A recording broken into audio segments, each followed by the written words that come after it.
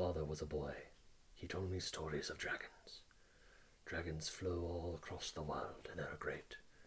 But then one day I met a queen, and I told her a terrible truth that haunts me to this day, that they are dragons, Khaleesi, and they can never be tamed. But we're talking about dragons that can't be tamed today, because How to Train Your Dragon was great! It actually was. I really enjoyed that movie. Hey, guys. Did we find the world that was hidden? I don't know. You have to stay tuned and find out. Oh, my God. Yeah, no. It's the, was it 131? Yeah. 131, episode number 131 of the Fake Nerd Podcast. I'm Ben Magnet, joined by Brendan T. McClure, Ryan James Eliopoulos Esquire, and hell yeah. Belty friend, Spark Wickwitty. Yep. We don't talk about skin condition anymore. Wait, Spark or Sparks? What Spark, are Sparks. There we go. There's a thing of there. At this point, the joke could just be it's inconsistent. Yeah. Okay. That works. Hey, guys. The joke is I'm inconsistent. Oh, sure. Damn. Okay. No, you're like P. Diddy. He was Puff Daddy. He was Sean Combs. You're transitioning. I'm just going to be KZ Witty. There you go. Just give it a little bit of time. Oh, Lord. At this point, yeah. Be a DJ. Be the artist formerly known as Sparks. How was your guys' week? It was great. Oh, it was so good. It was pretty good. We finished Just because of entertainment. You guys sound like you just had sex for the first time. We finished Twin Peaks. Yeah. Which makes the same thing, I guess. Basically the same thing. That show, damn. Oh, good. So Bananas. I've said it before. Twin Peaks is my favorite show. It's not for everyone. I'm really glad you seem to connect with it. Oh man, that was such a satisfying conclusion. Like, it's satisfying in its unsatisfaction. Like, it literally doesn't answer anything and it opens way more doors. But it's so satisfying. It creates a conversation. And again, like I said last time we talked about it, there is no other show like Twin Peaks. No. And Excuse me. Riverdale. Things try to be not even. Stop. No, because I watched the pilot of Riverdale. No, it is not Twin Peaks. It's not if the people same. actually watch Twin Peaks, nothing is like. Yeah, Twin it's Peaks. like when people say it's like Twin Peaks, it's they've like never seen I it. think I know what Twin Peaks is. No, you don't. No, you don't. Like, No, you you don't. have the vague idea of Twin Peaks, but you haven't watched it. Mm-hmm.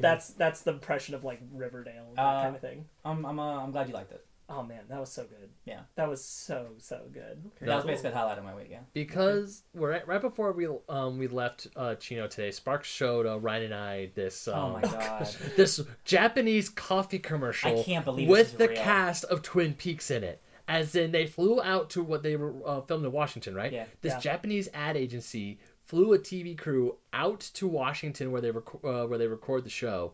Did a little series of commercials. Like 3 minutes of commercials. 3 minutes of commercials. That are a sequential storyline. Yes. For this Georgia coffee. I don't know if it's still around or not.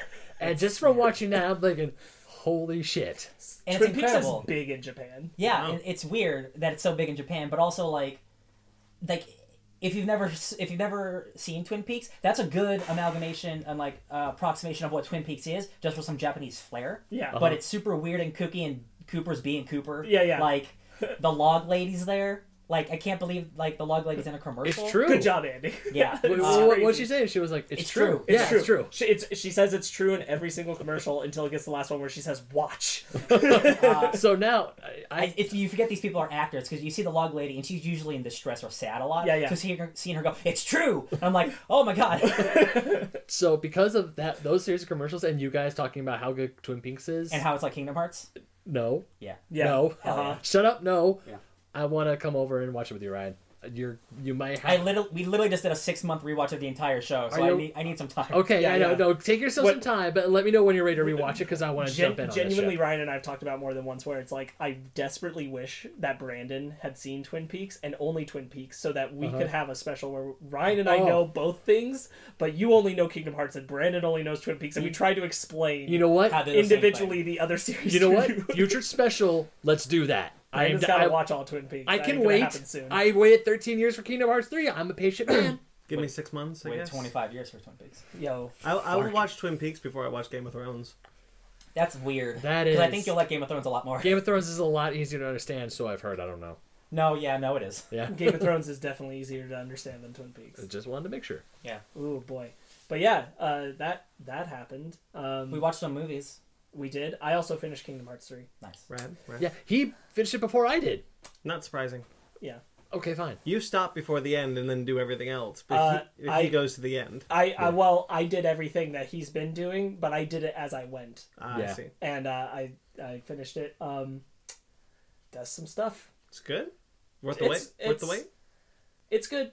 There are things that I'll have to talk to people about at some point. I can't talk to anybody about it because nobody else has finished the game that I know. But there's stuff. I got a streaming to work. Fake Nerds Play at Twitch.com. Sweet. Oh yeah. So I was considering streaming Kingdom Hearts 3 soon. Yes. Because I need to play it. I'm so down with that. Yeah. I want to be party to this. I want to be a part of this too, but I don't know when I can do it. Yeah. Schedules might be I live there, so it's Schedule When that might- goes up, post it on the story. Oh hell yeah! Yeah, it's I will just let there's no way this is the last Kingdom Hearts game. Oh no, they With the way it confirmed ends. that there will be more Kingdom Hearts games. It's Yeah, Okay. Nomura and Square Enix have said apparently for years that this is not the end. There it's will the be end more of the Dark Seeker Saga. Oh, it has a name. Yes, Yeah. it has a name. Wow. Xehanort is the Dark Seeker. This is the end of the Dark Seeker Saga. Oh, we're gonna get the Light Seeker next. That's gonna be a hidden. I can't even. Let's try to have a shorter episode today before getting into that. But yeah, Ryan and I watched some movies. We watched Oscar movies. some Oscar movies to get ready for the Oscars. Same here. We saw Star is Born. Sure So did I. What'd you guys think of that? Yeah. Yeah. No, I felt. So what it is, I real quick, really like the movie Yeah. until the last 20 minutes. Yeah. Yeah. That's basically it. I It thought shoots the itself movie in was the doing foot. really well, and then it really hangs itself at the end. Damn it, Um, Smart. Does he? Because I thought it was an overdose. Spoilers. Bro, Oh, buddy. you see the body swinging. It does. It Oh, does. you do? Because That's I was trying the to. problem. Okay, so you actually see the body swinging when the That's cops the show up, spoilers for right? Star is Born. Don't worry about it. Man, that movie would be like Oscar quality, except for It really would. what Those- happens. I saw that movie too. What? Okay. What did you watch? The Favorite? Yeah. Yes. Mostly specifically, what did you think about The Favorite? I Ryan? freaking love that movie. Yeah. In hindsight, I liked it a lot more than the first time I saw it. Yeah, I I love remember The you Favorite, saying you dude. weren't a fan of it. Ryan and I freaking loved That it. movie's so it's like, I and that's his looked- most accessible film. I looked into it. Yeah. Like I kind of came out of it not really enjoying it. I had a different perspective of what the film was supposed to be. Yeah. But as I've kind of like digested it, I'm like, no, actually, the film was really good. It would have been in my top 10, 100%. This is like very minor spoilers for The Favorite, but I wanted to talk about it because Ryan and I told Ryan I realized this while we were watching it. What I think is so awesome is that I went to The Favorite not knowing about the lesbian side of it at all. And I think it's so great that we've been having so many conversations about The Favorite happening, and nobody's talked about that. It's not relevant to why the movie is good. It's not relevant to why the movie's nominated. Yeah. Yeah. And I'm like, man, it's so cool that we're there, Yeah. that nobody's making a big deal about it. It's just part of the movie and part of our lives. And I was like, that alone is awesome. I was listening to David Tennant does a podcast. Oh. The first episode is him interviewing Olivia Colman. Oh, I'm that's gonna listen awesome. to- I'm going to listen listening to that. And her. she was telling a story of the first time that and he's got actually a lot of good episodes up there right now. Oh, they work together on Broadchurch. Yeah, Yes, that's how they Duh, know each yeah, other. yeah. And he was talking about like, so what was it like frisking Emma Stone and or something like that. And he was like, well, it was really uncomfortable. So I didn't want her to like actually touch me and because it would be really uncomfortable. So what I did, I had the makeup department. I was like, what can you make up that she knows that she's in the right spot, but to stop moving. Oh, yeah. So they put like a wet sponge. Yeah. Yeah, that makes sense. And so she just goes. So in the cut of the film, apparently, you can see Emma Stone like, oh, like she touched the wet sponge. Oopsie poopsie. That's funny. Yeah. I've seen all of them except for Roma. I didn't get a chance to get to Roma. We did not watch all of them. Fanny did. Fanny saw Roma. I saw bits of it, and it's definitely Alfonso. I can't pronounce it. Cuarón. Yeah, it's definitely one of his movies. That's for damn sure. The other one, Ryan didn't watch this with me, but I saw Green Book. Mm-hmm. What do you think? I like Green Book. I have many opinions. Overall, I'm happy with it. But I have a lot of opinions on it. I think I respect it a little more when I did the digging, and like I know that the screenplay is by the son of the real life Tony. Yeah. From the film, and when I look at it as a tribute to his dad and like the stories from his dad, I can respect what the movie did with the script a little more. But it's a little white savior. Oh, definitely. It definitely feels that kind of movie to like make white people feel good about racism, and that's like. They get one a year. But Viggo Mortensen and Mahershala Ali together are crackling screen chemistry. Did you guys see Black Klansman? No, we did not have the opportunity. I think that's my pick. I started this week going, I'm definitely gonna watch all these movies, and then it was like Saturday. I'm like, I haven't seen any of I these movies. did what I could to like kind of get ideas about everything. Yeah. But I watched enough videos to only do had enough research. time. Yeah, I Yeah. only had enough time to watch a few films. I saw A Star Is Born, and Fanny and I, we bought and rewatched Bohemian Rhapsody last night. Mhm.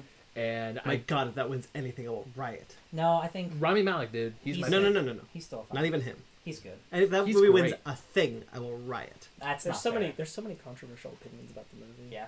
I haven't seen it, but I mean, like, I've heard all the sides of it, and I'm like, yeah. Just like super quick, like Rami Malek's come out of that situation like pretty much unscathed. 'Cause, like, Yes. Yes, he's, yeah. he's spoken really intellectually about it, and like He's- he said the right things. And that dude's a really good actor. So like He's a if he's fantastic actor. like Oh, yeah. yeah, that movie should not win Best Picture, but like No. if he wins actor, I won't be mad. After we Okay, that's after, fair. I am so, a little harsh, but Yeah, that's so fair. so after watching Star Is Born, damn. I kind of want. Right now my New pick, title, Star Is Born. Damn. Yeah. It's a sequel. but it is the fifth version. I- They could have used a title change. yeah, they could have. Fourth. But I really enjoyed Lady Gaga in that movie. I thought she was. No, I mean I thought she was phenomenal. yeah. I could see it as an Oscar nod. Bohemian Rhapsody should not be up there, but Rami Malek definitely should It's deserve the nod. Look, it's And- between Black Klansman, The Favorite, and Roma. Everything else up there is It's just just for whatever. show. But here's my thing, because the since the DVD release, they put the whole 20+ minute set of the Live Aid concert, as in they filmed the whole thing, but obviously they cut parts of it. Yeah. And they're like, hey, here's the. They have the whole Live Aid concert as like an extra. Yeah. And Fanny and I were watching it. I'm watching this and I'm like, they should just put this whole concert in the movie. This whole concert's amazing. Yeah, but then the movie's 20 minutes longer. I wouldn't care. I mean, that whole Well, Live that's- Aid concert. That's I was, the thing. You're Queen crying, fan- dude. Queen fans really like that movie, and I Yeah. work with one who's like, "Oh, that movie was awesome," but I'm like, "It's not a very good movie." Oh no, it's like standard. It's standard rock it's ballad. not even that. It's just kind of okay. I mean, I'm a Queen fan, so I love it because I love all Queen's music. Hell, I was this close to putting Queen on the ride today, but Ryan was driving, so I'm like, nope. No, you get sick indie music, bro. That was fine. I was okay What with did it. you call it? Sick indie music? No. No. When we started the ride, what did Oh, you I call don't it? remember. Hungarian folk Oh, opera. Hungarian folk opera. Yeah.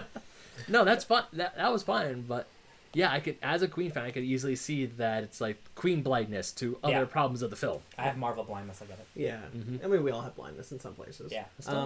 The latest album by Avantasia came out last week. Ooh. Oh! I meant to talk about that. I listened to the first song with a friend of mine last night. It's good. I know. I think the first 3 tracks are really good. Avantasia is getting.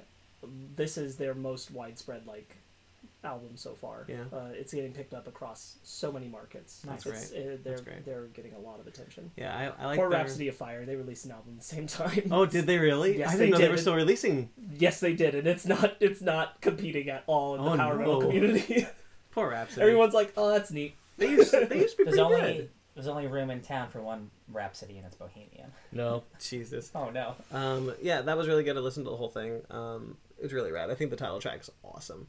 The other thing is, man, I have Dragon Ball fever hard, guys. Yeah. Really? Welcome Like, to the power. It's a good party. I was gonna tweet this, but You've been rocking the dragon. here's the thing. So this week I watched up to Resurrection F, and I finally started Super. Sure. Resurrection, and I watched the episode 17, which is the end of Resurrection F, the Sure. movie, and there's plot elements ending in that episode. I'm like, oh, this was not in that Like movie. Piccolo. Yeah, Yeah. like Piccolo died in the series. I hated that. What the hell? No, I hated that. I was like, why'd you even bother? And like the what end was of the point? because of the that? end of the episode is, I'm gonna go get the Dragon Balls to revive Piccolo. Yeah, Like yeah.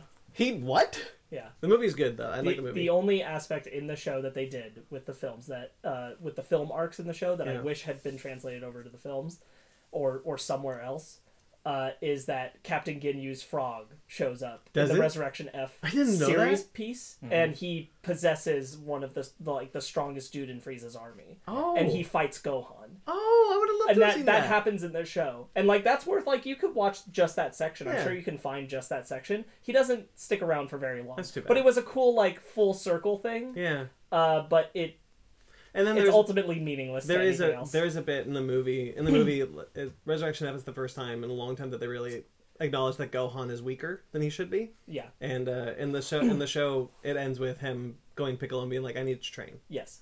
That I really like. Mhm. Resurrection F.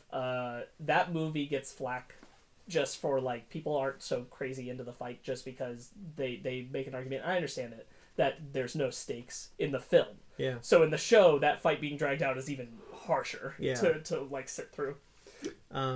Yeah. So Anyway, that's for our Dragon Ball podcast someday. well, I was saying it's not It's not good, guys. I've bought now. I have all the Dragon Ball movies. You mean it is good? It's great. No, but like now I'm How it watching. starts, the fever. I'm watching YouTube video essays on Dragon Ball now. Like I know why the OVA that started this whole thing isn't released in America, isn't dubbed. I found that out because I watched a video essay. I've watched 15 video essays on Dragon Ball in the last week. I haven't cared about the show in 20 years. Yeah. What has happened? Broly happened. That's Yeah, not- Broly happened. That was your gateway drug. Apparently, shit. I'm so glad this is what happened. Yeah, I exactly I what I knew it wanted. would happen. I just Yeah. again I didn't expect it so soon, but it's good. Yes. And man, once you because you're there, I see the empty DVD. Once you Yeah. start getting to the tournament stuff, that's where the series takes like the best turn. Yeah. Like the best the show's ever been. Yeah, and then I was yeah. watching, and I was watching this video essay on GT, and just kind of like how it came about and things. Hey. Like really interesting how that series ended up being a thing and things like that. And then I was like, it's like until Goku comes back 100 years later, like wait, what? How did GT end?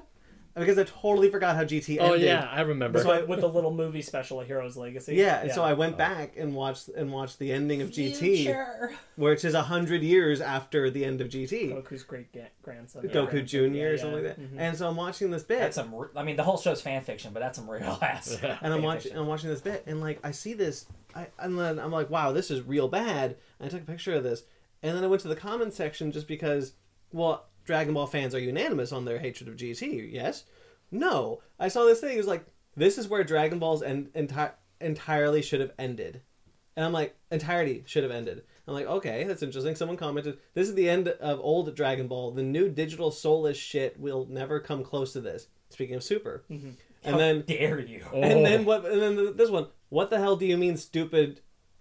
This is a slur. DBS is far better than GT. And then someone says, "You STFU," another slur. DBS is made for stupid kids like you who never watched DBZ in the first place. GT is not for you. GT is for Z fans. And then, you're a dumbass. Nothing Super does will ever surpass GT. I What love, the I love hell? internet comments. Oh no! There are split fandoms on this. I understand. I thought I was You have shocked. You have to realize that there are some people who, not just in like the States, but in Japan, like or even here when they were really young because they got access to it, saw GT when they were younger. And that was just that's What, biblical. That's yeah. Bible. That's Yeah. how it goes. Yeah. And then like Super, even though it's by Toriyama, Super is like undoing that. And they're like, man, F that stuff. See, I watched GT when it aired on Toonami Yeah. every week. I was one of those. You guys know, that was the first Dragon Ball sure. I saw Me from too. beginning to end. Apparently, Funimation also didn't air GT in its entirety when it first came out. That's correct. They edited the first 16 episodes into one recap episode, and the first proper episode of GT that aired in America was episode 17. That's correct. That's Oh. insane. Well, also, when I was like in middle school when this came out, I didn't do my research on GT. I just thought whatever they gave me, they gave me. Yeah. And then when they said, it's like, yeah, Toriyama did have a hand in writing, I'm like, oh, okay, so it doesn't count. I can live with that. Yeah, it was weird. Apparently, the other rest of the internet can't. This DBZ rabbit hole I've fallen into is I quite love it. fun. Man, wait I till you love start it. playing the games. I started Xenoverse. Did you finally? Yeah. So good. Jesus.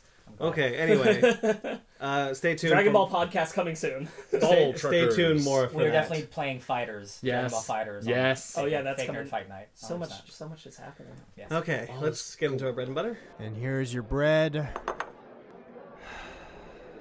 And your butter. Hey, okay, not in my ear, thank you.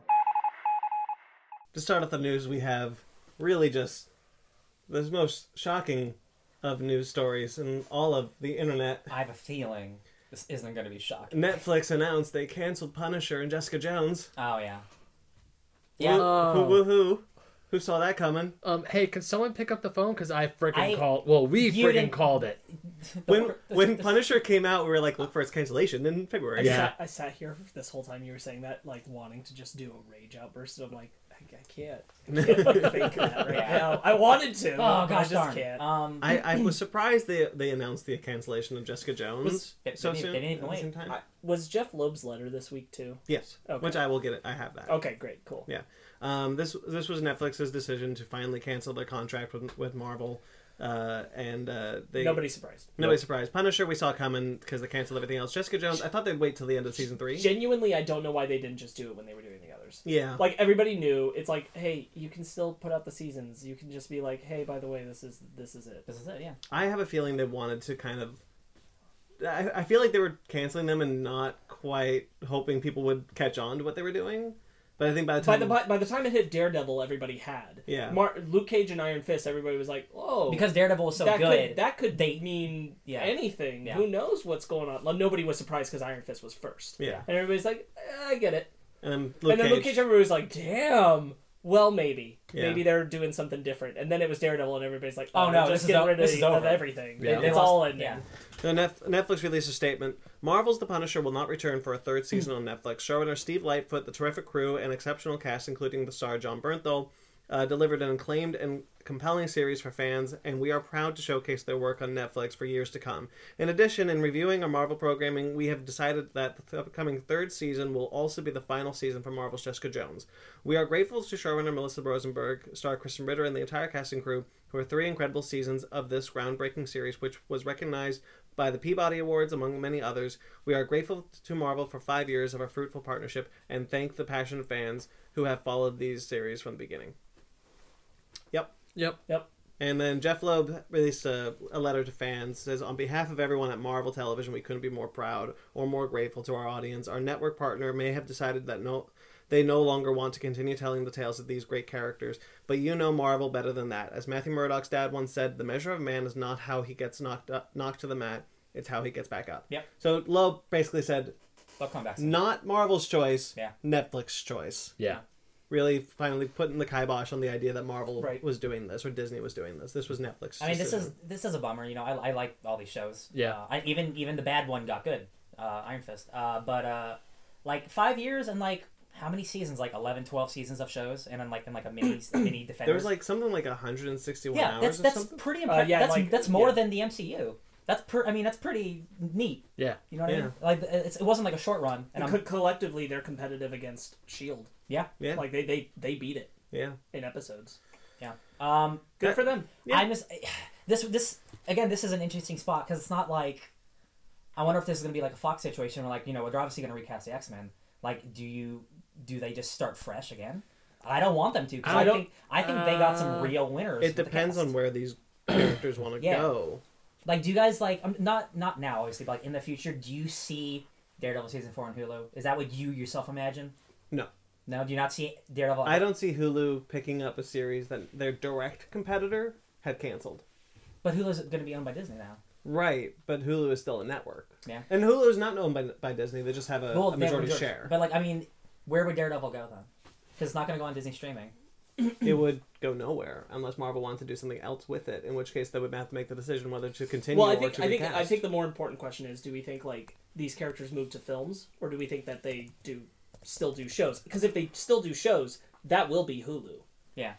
They're not going to put it anywhere else. It Yeah. will be Hulu because Yeah. they're already pushing the R-rated animated stuff. MODOK stuff. Is So that on Hulu? so yeah. oh, then there, yeah. And also, Runaways is on Hulu as well. Yeah. And So- is Runaways technically MCU or is that a separate thing? It's MCU. Everything that Marvel put out They is mentioned Stark. technically MCU. They Okay. mentioned Stark Yeah. and Roxxon and stuff. So the question isn't really that because like if they're going to be shows, the only place they will appear is likely Hulu. Yeah. I don't think they're going to be But movies. will they be shows or will they be films? That's the question. I could see Daredevil moving to a film. Yeah. I could, but like there is every possibility to even still take Charlie Cox and do a Daredevil movie that just isn't an origin story. Yeah. That exists. I can see it. I can see that potential, especially because that got the hardest fan outcry over its cancellation. Yeah. I could see that choice. Do I you think he could. shows up with Kingpin in Spider-Man 3? Is that a possibility? I'd like that. I mean, I'd love it. Same Do you here. think, that's a... It's definitely a possibility. Look, Yeah. we know. Because I think they got something really we know, good. and they regardless know of it. how Feige might feel about it, we know that they've at least entertained the idea of crossing over the Netflix shows because the Russo brothers said that was a conversation at one point. Yeah. Yeah. That at least was happening. It was an idea entertained. So now that they're not on Netflix, they'll certainly be reassessing what is the best way to utilize them, what is the best way to use them with the MCU. I don't think Punisher will get a movie. I think if Punisher continues at all, that will be a show. Yeah. Because it's easier to bring Daredevil to a PG-13 movie than it is to bring Punisher to an horror movie. Very true. What do you think about? I could definitely see Punisher moving to Hulu. I think that's the thing, is like there's going to be kind of a breakdown of like who goes where. Yeah. It wouldn't shock me if they find a way to like. Here's what I think. I think I could see both Jessica Jones and Punisher carry back to Hulu eventually. I could see that. What about Iron I Fist could and see Luke Iron Cage? Fist and Luke Cage doing Heroes for Hire as a film. That's what I was about to ask you, because that's what the idea But- that I thought of. But I could also see them recasting Danny Rand. Yeah, But keeping Mike Coulter. I could see But it. here, I as the can only see person it. who's seen season 2, I think he really improved, and that's I not get fair. that, That's I not get fair. that, but I could see it. That's all I'm saying. I Now- can see where these things would happen. I could also see recasting all of them, but still doing what I just said. Yeah. the most likely option, if Feige, in the scenario that Feige decides to use the characters, if Feige decides to use them, he recasts. I think that's the most likely option. That bums me out. Because I That's just a bummer. don't feel like he'd want to, he or maybe contractually he can't. Yeah. You know, we don't really know what Well, they won't do what that anything is. until the contract's over anyway. Yeah. I really don't want Feige to recast Charlie Cox as Matt Murdock. He is a. I don't to me, think- he's a perfect Matt Murdock. I don't think Feige's that blind to the fan love. I don't think he is No. either. But I think, contractually, he has to recast all the X-Men. I don't. Right, he does, but I don't think he's interested in retreading anything Sure. with these characters because they have a fan base that Yeah. exists now. I don't think he's looking to backtrack on that. Right. And also, sorry, but those Netflix shows, they're going to be on Netflix for forever, 2 possibly. years. Or for, I think the contract is 2 years. They said years to come. yeah. 2 years till Marvel can use the characters, but I think those are Netflix shows forever. Unless they. I mean, there are Netflix originals, so like, Yeah. Unless they do a buyout. Yeah. Yeah, unless likely. unless they do a buyout where they do, but then these shows are going to have to go somewhere else. It really depends on what it comes down to is just what they think serves the universe best. This will be, in many ways, a Feige decision, but this is an everybody kind of decision. Yeah. What is utilized best? I'll tell you right now that the animated shows are going to set precedent because they're going to be adult-rated entertainment. Seeing how that performs on Hulu, that will decide if something like Punisher gets revived over at Hulu. Yeah. Sure. And it's easy. Like, honestly, Punisher, John Bernthal just coming back and doing more Punisher on Hulu, that tracks. Like, you don't need the establishment of season 1 and 2. He can just be back doing Punisher, and that's not Right. weird. Yeah. I could see that happening. Now, So that would depend if Hulu wants to continue those stories. Because, again, Hulu is much like Netflix, a network. They have to give the approval, even though they'll have a larger share. Right. Disney can now, they're their first stop to drop these Which things is- on which there, is but again- Hulu still has to make the decision. Which, again, is why I say that it depends on if there's a buyout. Sure. Yeah, that's true. So there's a lot of that up in the air. Yeah. I think also the success of the Marvel Cinematic Universe shows are also going to help Feige decide what he wants to do. Right. Because I think if he decides that expanding cinematic universe storytelling to miniseries and television specials is good, I think he'll decide to embrace the Netflix shows. So this leaves... Because he'll want the wider universe. Yeah. Especially if he decides that he wants to move some of the Fox stuff that way as well. Right. So now this leaves in the MCU television, it leaves Runaways, Shield. Cloak and Shield, Dagger. and Cloak and Dagger. Yep. Which Cloak and Dagger doesn't get a lot of press anymore. I know. Season Cloak two's and Dagger coming out just soon. got a season 2 trailer. Oh, did it? This week. Oh, I didn't see it. Yeah, I forgot that we probably should have brought that up in the trailer section. forgot, yeah. But I also didn't think about it because neither of you watched it, just Ryan and I. Yeah. That show's really That good. show, super great. Ends really strong. Yeah. Oh yeah. All right, moving from comics to comics, but in the realm Doesn't track. of the book section. Wait, real quick, before we leave that subject, because we talked about what we think might happen, I just want to know what you want to happen. Oh, Like I don't have an a opinion. short abbreviated version.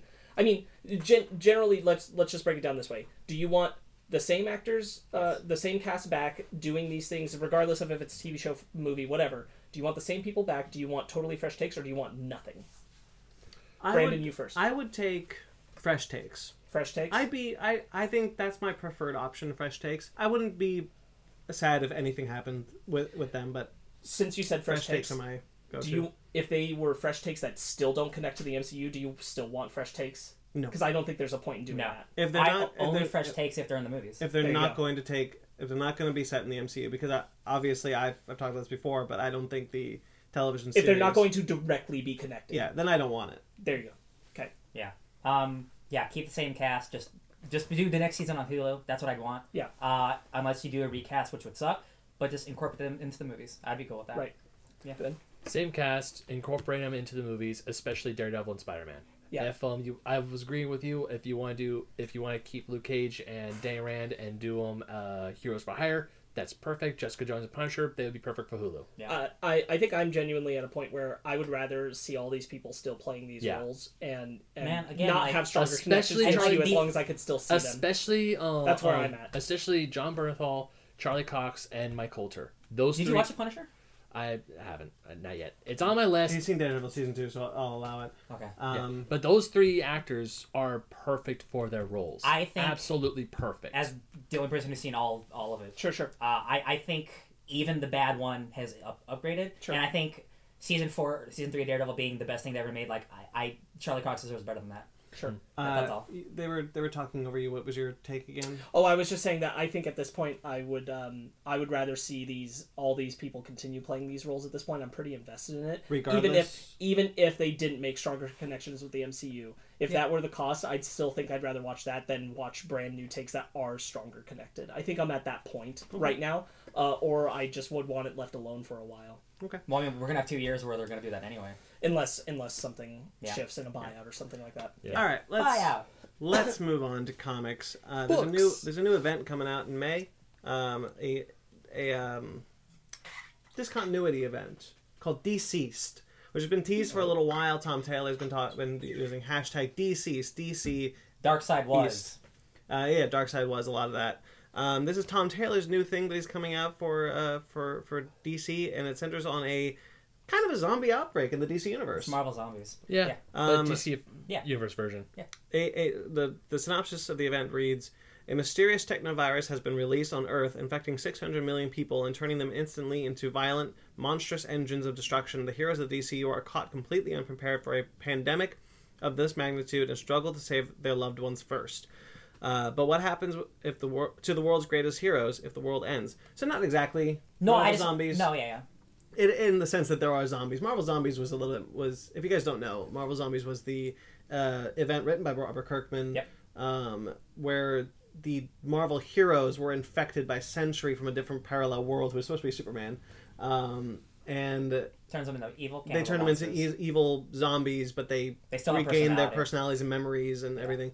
And it's actually- only the superpowered characters that are It's pretty good. zombified. Yeah. It's really good. Yeah. This seems like it ran a little long in the tooth at the end. Oh Yeah. yeah, 100%. this seems more like it's the DC heroes versus a zombie outbreak. Yeah. But it is out of continuity, and there's a Capullo variant that's coming out. That's really like cool. That's it. Where it's Joker giving the. Oh, that's a balloons. different variant. Oh, okay, but That's I saw the variant, because yeah. I saw that variant. I'm like, That's a really man. Yeah, so this actually sounds really cool. I'm into this. Apparently, Darkseid is kind of the problem. He's the reason of it. That Yeah. anti-life equation, man, you just can't get it. Here it is. Art by Trevor Hairsine, who did a couple of issues of Legend of the Dark Knight, and then Stefano Gardiano, Walking Dead. He's an artist from Walking Dead, so that tracks. Yeah. That's cool. I'm really excited about that. The release date is May 1st. I love Tom Taylor. Same. His Injustice was great. Oh, yeah. And everything else he's did was great. I think Yeah. I think he writes the best Harley Quinn. It's really good. Yep. Yeah. Especially his Injustice Harley Quinn is really rad. Anything else you guys want to touch on that one? Yeah. All right, so Walmart's apparently coming to an end. Really? Yeah. Walmart, the entire company. The whole company. No, so the Walmart DC 100-page Giants might be ending. Now take this one with a grain of salt. This is from another retailer, Ryan Higgins, the Comic Conspiracy. I listen Comics to that. Conspiracy podcast. He was not at the Comics Pro meeting. He was just given this as a retailer. None of this has been confirmed by DC itself. Okay. They have not made a statement. They have not, but this is true. Like we always say, where there's smoke, there's fire. But I do want to say, grain of salt. Yeah. So Ryan Higgins tweeted, "The Walmart line is ending and replaced with 100-page specials available everywhere. 48 pages of new material with the rest being classic material, no price given. There will be a reduction of collected editions, no other info given. The Walmart longer arcs will be reprinted as graphic novels that comic stores will be getting later this year. Shorter stories will be reprinted in some upcoming 100-page specials." Yeah. Who was Was it all four of us, or only a few guys We who knew were, this was who were happening. like swinging the trade flag? It was like, we need to wait for course. these trades. Yeah. Alright. Kind of all of us. Yeah. We were saying that like, This wasn't gonna last seemed forever. likely. The distribution was just not strong enough. No, it was horrible. Yeah, they weren't in all Walmarts. They were only in like the mega Walmarts. Which is stupid. Which And is there the was never Mixed enough Evolutions. copies. No, there was never And then, enough. of course, you got all those collectors who would buy them and then scam them on eBay. We were pretty sure that eventually there would be trades, at least of the Bendis and King storylines that Yeah. were running in these. But this I figured that it would end when this whole year passed of the 12 issues that they were Yeah. setting out with the first ones, and Yeah. then they'd be like, all right, that was bad. yeah. My Supposedly it does do well, but probably not well enough to keep it going. Yeah.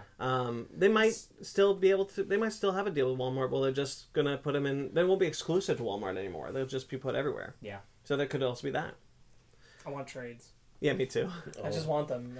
I'm So sick of it. I the want other so thing, bad. the other thing though that came out of Comics Pro, which put a lot of people in the comics industry. By the way, don't ever listen to Cosmic Book Movie or Cosmic Pro, whatever the hell. There's a horrible website, CosmicBookMovie.com or whatever it's called. It's a horrible website that just fearmongers and all Comicsgate conspiracies. It's horrible. But one of the things they said was at the Comics Pro, which is the summit for all the DC retailers to go and talk to the publishers. Dan Didio said that they're cutting the DC line. 15. No. Dan, what did you say? Dan Didio? No.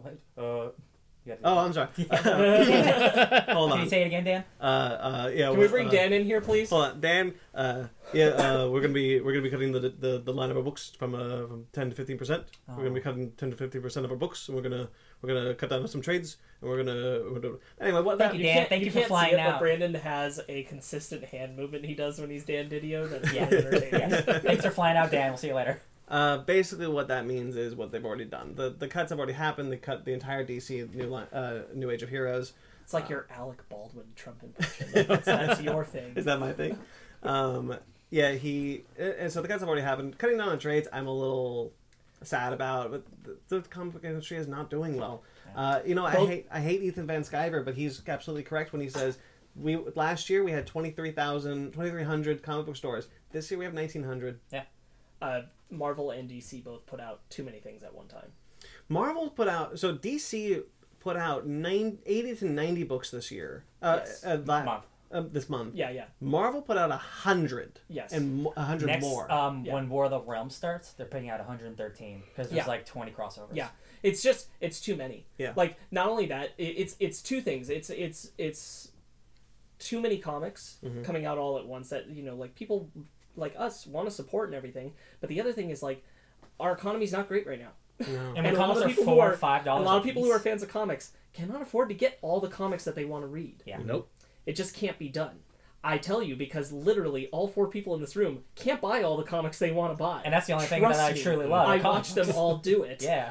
Every time we go to the comic store. There have been I you spent guys. $50 last week. You guys were trying to get me to buy Volume 1 of Donny Cates' Venom. I wanted to, but I'm like, Oh, he was under attack this week also. I need to save money. You bought Avatar. That was $10. Every time I walk into the comic store and I grab my pull list, I go, do I really need all of these? Mm-hmm. And I usually am like, I do want all of them really badly. I want more than what I have in my pull list, but I'm like, this is the bare minimum of what I can accept to pay. Now DC is more. They always have been, but this year specifically, that this Comics Pro, it gives me a little bit more faith. They're more inclined to help the retailer than Marvel is, because they're looking at different ways to get more people into. They got DC Ink, they got DC Zoom, they got Black Label. They're trying all these things. Wonder Comics. They're trying all these things to try to get more variety and more books into different places like Barnes and Noble or Walmart. Like they are trying, and they're not just trying with gimmicks, Right. which is what Marvel tends to do. Marvel tends to only try with events and gimmicks, and that's now not working. Yeah. And they can't seem to figure out why.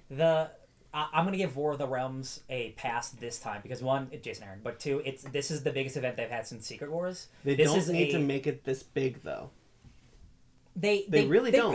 They probably don't. But I don't think it would bother people as much if there weren't a bunch of things in between. Yeah, that's the thing. If there was an event every 6 months, sure, but this really is. This is Jason Aaron's magnum opus. This is what he's been building for 6 years, like a Hitman. So, like, of all the events to happen in the last couple of years, this is the one. But they do it for all of them. But remember, Crisis on Infinite Earths was a 12-issue maxi series, and that was 30 years ago. Also, but that's the thing. Those are the kind of events that people want back again. They don't want billions of tie-ins to tie into all of your events. They want one. They want one book. That's your event. Deceased is one book. Yeah. That's the event. Hey, if you go read Final Crisis, you don't need to read. I mean, Dark Knight's Metal had a shit ton of tie-ins too. Yeah, you are not Dan. I'm trying. Hey, when you read Final Crisis, you don't need to read all the other books. You just got to read Final Crisis. That's a big fat lie. Hey Dan, I read Final Crisis. I didn't understand any of it. Did you read? Can you tell me about the space vampires, Dan? What? Did you read Superman Beyond 3D? That you need to read that in order to understand Final Crisis. What is this? Kingdom Hearts? No, it's just Twin Peaks. Real conversation that happened at the Comics Pro. I get what you're saying though. Like War of the Realms feels like an event that was earned. Yeah. And a lot of the events that Marvel did after Secret Wars haven't felt. And all the tie-in books. What was the one that we were reading for a little bit? Avengers: No Surrender. Yeah. Yeah. That's why I'm not reading. That's why I'm not reading the sequel book, because that first book I wasted 15 issues. Yeah. I was like, why did I do this to myself? No Way Home, I think, is the sequel. Yeah, although I was like, this is gonna be such a major event. They're releasing it every month? Every week. No, No, every it was week. weekly. Every week. And I'm like, oh man, what an event! It was leading up to the relaunch of like of a bunch of stuff. But I'll tell you what. No, I lost it. Never mind. How many times? I seem to have lost track of how many times Marvel has relaunched. Marvel Now, Marvel Legacy. No. They've never. They do. They do a stupid number of events. But they don't do reboots. Yeah. Okay. They have never the consistent rebooted. Universe. Now again, the thing is, Except that one time. War of the Realms, the Reborn thing when they soft like rebooted, but people were like, they fixed don't that do that, real and they were like, yeah, we were kidding. Joke. War of the Realms, Doomsday Clock. Doomsday Clock is an event. There are no tie-ins to Doomsday Clock. Sure. We're not going to touch on the problems of the Doomsday Clock. No, again, but there are no tie-ins. Yeah. But it is great that we just need to read that if we want to read that story. Yes, War of the Realms, Spider-Geddon, Spider-Verse, Civil War. I don't even want to talk about spider events. I know, seriously. I'm saying DC does this too, just not as often. They do, but they're smarter about it now. Yeah. It took them a while, but they are now smarter. Dark Knights was last year, and they had 30 tie-in books. No, and I bought every single one. Yeah, no, dude, there was every single evil Batman had a book. There was the Gotham Resistance. There was Bats Out of Hell. I bought every. But you didn't need to read those in order to understand the event. No, but it helps. The other sad side of this, I think, is that a lot of comics are being, the more we constrain on the titles because we have to, because not enough people are buying all of these comics. A lot of people who get into the comics industry can't have jobs, can't write their comics and everything. I'd like to believe that part of the solution could be just giving a lot of these series that you do have faith in, but they aren't getting the reader base you want, instead just moving them to digital-only series. I know that's kind of taboo still in the comics industry, but I'm like, it costs less than having to print. Mm-hmm. And if we allow them to do it, they can keep their jobs, they can keep stories coming out and everything. Yeah, go ahead. If digital comics weren't the exact same price as regular comics, digital comics would be flourishing. Yeah. But you still pay $4 for a digital comic and you do the printed comic. But the industry is still trying to protect retailers. No, I know. There's also that. But they're never, if they want digital to succeed, they have to change. I think that it's long term. The solution is finding something where you have like a Netflix equivalent of comics, where there are series, and it would require partnership because you don't want to have a bunch of services. Marvel and DC, amongst others, would have to partner and say, we release series that only release on this service, and you read them here. They do. They only release Marvel Unlimited. No. I'm saying all under one umbrella. Everyone. Oh. You're talking about a Movies Anywhere, but for comics. Exactly, and it's like these digital series you can only get here. Like Netflix shows or Netflix movies, you can only get it here, and this is where we're putting them out, and people pay in the subscription service so that some people who are still writing comics, you still keep paper comics going, but like these smaller things or these things that they're giving artists and writers chances and things like that. It does, but it needs to expand. But Comixology is indie. I know, but he's right, and Comixology works really well. And I have a for all of those Comixology indie account, comics. and there are digital only comics that no one's ever going to see. You're 100% correct, but that's if more of the big comic community points towards that direction, more of the wider comic audience will follow. I agree. Yeah. Long term, I think that's the solution, but getting there is going to be a problem. And I've definitely changed. I've turned my head on digital comics. Like I'm totally cool with them now. Right. I like them. All right, well, that was fun. Oh, that Spirited. was There's 2 new DC books coming out. I like DC books. After we talked about them cutting their line. Matt Fraction and Greg Rucka are returning to DC Comics. Greg Rucka after a short stint away. Yeah. Matt Fraction after never working at DC. Yeah. Matt Fraction is writing a Jimmy Olsen comic book series, and Greg Rucka is writing a Lois Lane comic book series. This is freaking the craziest news. No real details about what these books are going to be about. We do have some creative teams, such as the one that I'm gonna talk about anyway. But it's all hinted in the new Leviathan Rising one shot coming out from Bendis. If you're reading Action Comics, he's teasing this Leviathan organization. That's not the Leviathan that Grant Not Morrison. from Batman Inc. Not the same. Why Leviathan. are they using the same name? I know it That kills book's me. not that old. It kills me. God damn it, Bendis. Grant Morrison. Because I didn't know anything about this. I thought it was the Batman. It's stuff. not. That makes It's not. me really sad. So Grant Morrison, what Ryan and I were talking about, Grant Morrison in his run created an organization called Leviathan that was run by Kathy Kane, the original Batwoman. Yes. And that was part of Batman Inc. That's So this is a different Leviathan that Bendis has created, which a lot of people don't like. Bendis's kind of ignoring of continuity, and this is kind of where it comes from. Yeah. I'm not gonna comment Maybe it's on that. pronounced Leviathan.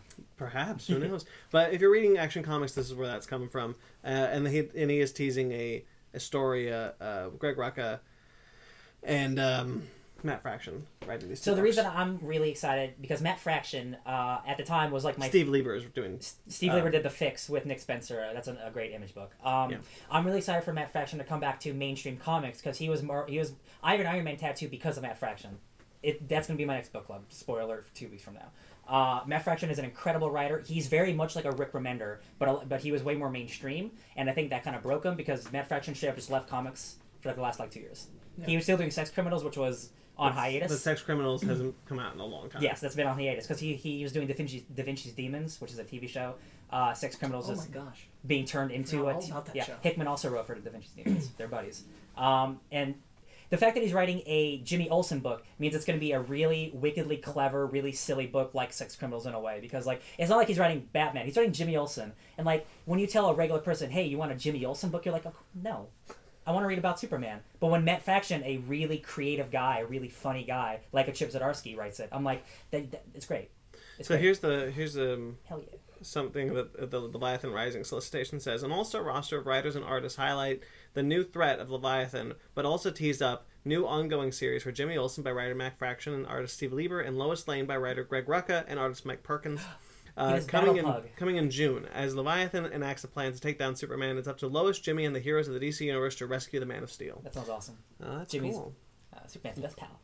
A lot of the Bendis stuff is pretty good, written very well. Whether or not I like the story elements of it is Remains still to be seen. TBD. I'm still reading it. Still plugging away. All right, moving on. Kieran Gillen and Dan Mora are doing a comic book series. It's a 5-issue miniseries called Once and Future. Ooh. At Boom. I love Dan Mora from Claws. I love Kieran Gillen from everything. And Kieran Gillen doing Darth Vader. He took over Star Wars. But he did Darth Vader. He did the first He did the Darth Vader first run and then Soul took it over. Yeah. Yes. Yeah, I love that run. Yes. He is doing a series called Once and Future, which is about an Arthurian monster being summoned by an evil cult, and a old aging monster hunter has to go get her grandson to help fight this monster. Okay. I'm listening. Who's a librarian. That sounds great. So it sounds fun. Yeah. I'm excited for that. I'm down. I mean, Dan Mora, we know from Claws. He's got a great style for he does. mythology creatures and stuff. So Absolutely. I'm definitely really stoked for this book. Oh, Yeah. you had me at Arthurian legend, so I'm good. Yeah. That was literally the last thing I said. No, I'm kidding. Well, The Boy Who Would Be King didn't have you at Arthurian Legend, did it? I actually didn't want to see it, but I just didn't have the time. Yeah. Yeah, that movie bombing is why we can't have nice movies. Yeah. It's all your fault, Ben. I'm sorry, Ben. I didn't mean to go there. All right, moving on. Jim Henson's The Storyteller is returning to television. This is See, that's good news, but the other thing is the better news, I think. The original series was an 80s anthology series put on by Jim Henson starring John Hurt. And Like, Neil did they Greek mythology stuff too? Yeah. Yeah, I loved it. and Neil Gaiman is doing it. This is so freaking great. Oh shit! This is his third television product that he's personally attached to. He's 'cause killing it. He's Good Omens is about to come out Yes. on Amazon. And he's attached with American Gods. American season 2. Gods season 2. He's practically the showrunner. Practically. And now this. This is great. So this is cool. More Neil Gaiman, please. Did you ever watch any of the original Storyteller stuff? Yeah. I didn't know it existed Yeah. until about 3 years ago. I You watched should it on Netflix. definitely go check out some stuff. It's on Netflix. It was on Netflix when I Damn it. watched it. You could definitely find some stuff on YouTube as well. Like, it's worth going and checking out. Like, all the puppet stuff's really fun. Because this news came out is why I sent along to you guys also that there's a comic related to this that's dropping soon. Well, there has been Jim Henson's Storyteller comics for a while. Yeah, but there's this new one that... it's crazy. It's crazy. Do Yeah. you know if Neil Gaiman's doing that? No, that's not Neil Gaiman related. So, The news so is Boom separate. has been doing a Jim Henson's Storyteller comics for a while. They did anthology for dragons and giants. I have the dragons one; it's very good. This is Sirens. The Sirens is the next one. Is the next one? That's cool. Is Boom also putting out the right Jim Henson? behind you, right before Joker and Jessica Jones, right there. That's Jim Henson's The Storyteller, I think. Yes, it is. Yep, Dragons. Put up by Boom and Arcadia. It's really good. I've been considering doing this for a book club for a while. Question: Did Boom? Are they also? I can't talk. Are they also putting out the Labyrinth books, or is that someone else? Boom has the Jim Yeah. Henson's license. Yeah, Okay. yeah. Yeah. Dark Crystal, too, yeah. I'm really excited that Neil Gaiman's attached to this. I am, too. Neil Gaiman had this to say, if you don't mind. The original, go ahead. the original of The Storyteller was a brilliantly written, directed, and told set of stories, Gaiman said in a statement. It's a terrifying and inspiring task to reinvent what Jim Henson did for the golden age of television we are in right now. And I'm honored that the Jim Henson Company would entrust me with the task of bringing back the Storyteller and his magical stories and sending him out into the world for a whole new round of tales. Yo, Yeah. I believe. Yeah. I believe in his faith What in Jim Henson. is it? Netflix or HBO? Doesn't say. It doesn't have has a... not been What was it originally on? I want to say it was like HBO or something. way back when. Yeah. I would I'll look into know. it. I think it might have been HBO, but I will look it up. Okay, cool. Yeah, so that's cool. So that's really cool. Dude, I just want Jim Henson puppeteers. I just want puppets all the time, forever. I never want those to go away. I'm scared. Oh, Dark Crystal. Dark Crystal's sequel. coming. Yeah, I hope that company never disappears from us. The Jim Hensons, Right. Because like company. things like Happy Time Because Burgers come they out. are and, like, they are the definitive experts on puppeteering. Yeah. and film 100%. and media. Yeah. Is this book still in print? Probably. I need to get it. Yeah. I want it. Add Yes, it to it the list. originally I'm aired talking on about HBO. I'm talking about the Jim Henson, the Storyteller Dragon book that Brandon has. There's I a just couple flipped more. through. There's a couple more. There's Giants, which is good, and there's now Sirens coming out. There's a couple, and they're all pretty decent. Heck yeah. You okay? Are you dead? Yeah, I bent at the wrong angle Oh. to try to put that book back. You did the what I- female. What I said to Ryan turn? was, "Don't make fun of me." What I said to Ryan is, it was originally on HBO. Yeah, Okay, I definitely I remember watching it. Netflix has picked up The Old Guard, which is a miniseries by Greg Rucka, which is about Ryan. Did you ever read this one? I picked up the first issue. I think it's about immortal dudes. Yeah, so created by Greg Rucka. I'm just going to read from the article here. The comic follows a team of immortal soldiers fighting through the history of war. Yes, this is dope. Only yes. to encounter an enemy immortal who threatens them all. Rucka is attached to write the screenplay, which Yes. is cool, and Gina Prince Bythewood, who did Cloak and Dagger, is directing. Cool. Cool. Okay. So Sweet. that's Netflix. That'd be cool. That'd be a lot of fun. Hell yeah, dude. Good time for comic book adaptations. Speaking of good time for adaptations, I'm just gonna skip the last bit you said. Speaking of, Dune has you guys have been casting Dune yet? not yet. No. Ask me waiting on again. a call. Ask me in like 20 minutes, then they'll Okay. announce something. I think we're almost there. They just cast what's the guy's name from Ant-Man and the Wasp? David Macalakian. Macalakmian. It's closer than you think. It's a crazy name. Yeah, he has been cast. He's the guy who The plays Russian guy in Ant-Man the Wasp. He was in Dark Knight. Oh, you mean who was like, Oh, Baba David- Yaga? David Dasmalchian. Dasmalchian. There you go. Dasmalchian. Yeah, he's been cast. He's a super cool guy. Last week we heard Jason Momoa was also attached. Josh Brolin. Jason Everybody. My mom. Momoa. No, mind you, this cast is who's- not. Who's attached so far is Jason Momoa, Yep. Rebecca Ferguson, Hell yeah. Timothy Chalamet, He's the lead. Chalamet. Josh Brolin, Yep. Zendaya is rumored, Yep. Oscar Isaac, Hell yeah. Dave Bautista, Oh yeah. Javier Bardem, Oh my god. Stellan Skarsgård, Oh my god. Charlotte Rampling, and David, who we just mentioned. I've lost it. Dasmalchian. Dasmalchian. Dasmalchian. So yeah, at this point, Now, a lot of these aren't, like, the contracts have not been signed, but This movie's shooting soon because it comes out next year. we have a release date. 2020. We have a Oh release my date god, 2020. guys! I don't know. This might be my Is current. this split into 2 films? Yes. Good. Yeah. This right now is my most anticipated thing ever. Just because it's Denis Villeneuve and it's the cast and it's like, hey Denny, here's like $1 billion. Make a good Avatar movie. Like, Nope. okay, you got it. November 20th, 2020. Hell Wow, yeah. so they got a lot of prep work. That's for it's that a one. huge special effects movie. So like, Man. Stellan Skarsgård had this to say about Dune.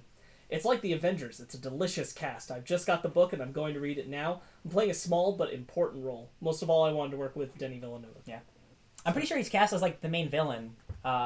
So I wonder if his part's gonna be bigger in the next part. That's cool. Who knows? Hell It's yeah, man! crazy. I'm so excited. All right. What a cast. Yeah, should be fun. Yes. Twilight Zone And had... he's made great movies so far, so. Yeah. Twilight Zone had a trailer. It Twilight did. Zone did have a trailer. And I liked it Looked a lot. really good. Looked really good. Real stylish. I think they're. We heard that Adam Scott, for example, was attached to do Nightmare at 30,000 Feet, which would be the remake of Nightmare at 20,000 Feet that William Shatner did. And I think they're doing... Don't discredit John Lithgow in the movie. Yeah. Did I ever Twilight tell Zone you? movie. Did I ever tell you I watched Third Rock from the Sun? Real quick anecdote. So I watched Oh. the entire Third Rock from the Sun, and William Shatner guest stars as in that. So he Oh, yeah. You so he told us comes this. off the plane and he goes, Oh, I've I heard was- this anecdote from you. yeah, I was gonna say it anyway. He comes off. It's like, how was your flight? It was great, but there was something on the wing of the plane. And John Lithgow just goes, the same thing happened to me. Yeah. Yeah. Yep. And I always thought that was fun. So Adam Scott was going to be in that now, and it looks to me, because we see the floating stuffed animal of the original Gremlin from the first We short. see the land. So I think they are reimagining. They're going to show us that story, but in a new and Yeah. intriguing way. Good. I don't want to see the same story It's, again. exactly. I was going to say the same thing.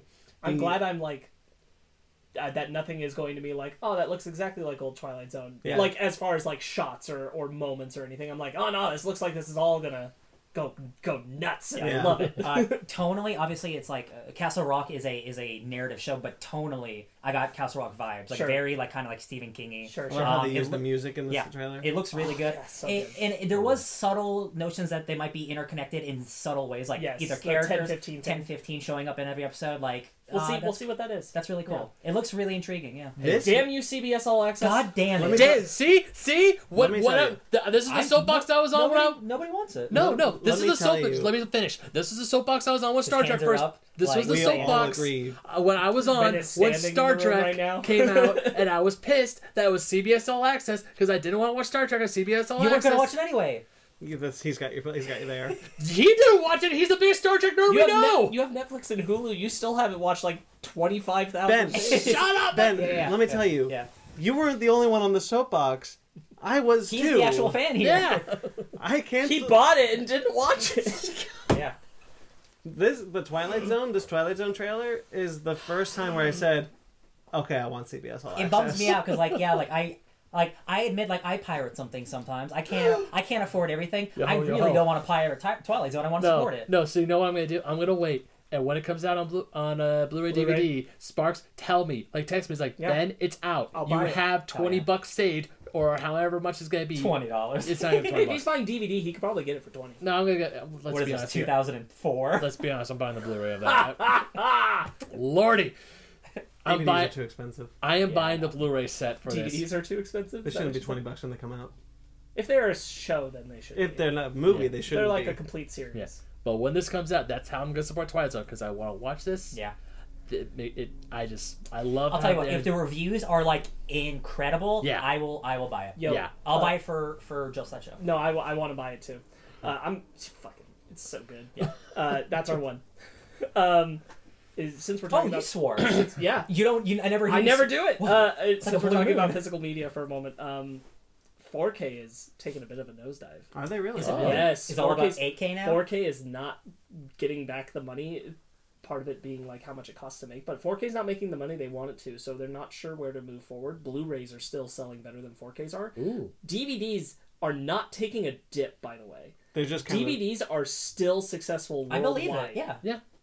Yeah, I think that's the problem we get. That's not the problem, but like the industry has tried to find ways to move away from physical media, but it still does well enough for them to be like, well, we can't Well, actually. Well, the Yeah. thing is, like, they just, if they want to do well with Blu-rays, they have to just straight up get rid of DVDs and bring Blu-rays down in price. Yeah. And everybody will buy Blu-rays because people are still just all the time buying DVDs, like regular Because DVDs are the cheaper option. Yeah. By the way, and a lot of people like they're Netflix not. don't care about HD. Yeah. Exactly. But Netflix finally putting some of their movies on DVD. I just saw Cloverfield Paradox on DVD. Okay, cool. DVD Blu-ray. Yeah. Do you guys want to own Cloverfield Paradox, Ben? I'll tell you what. No, I don't. If they make a 3-pack, I'll totally buy That's that out. 3-pack. That's out. Oh yeah. I'm still waiting for. Ooh. I'm still waiting for Jessica Jones season 2 to hit Blu-ray. Yeah.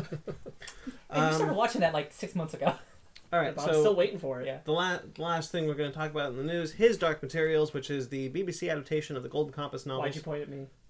Oh, I didn't mean to. Oh, okay. Because it's your Dark Materials. That's what I assumed. Yeah. He What said kind- his your dark, Dark materials Materials. and gestured at me. What kind of dark materials do you have? Like lucid crystals, betwixt. Shut up. It was like a polar bear with armor. or Mostly something. mostly topaz.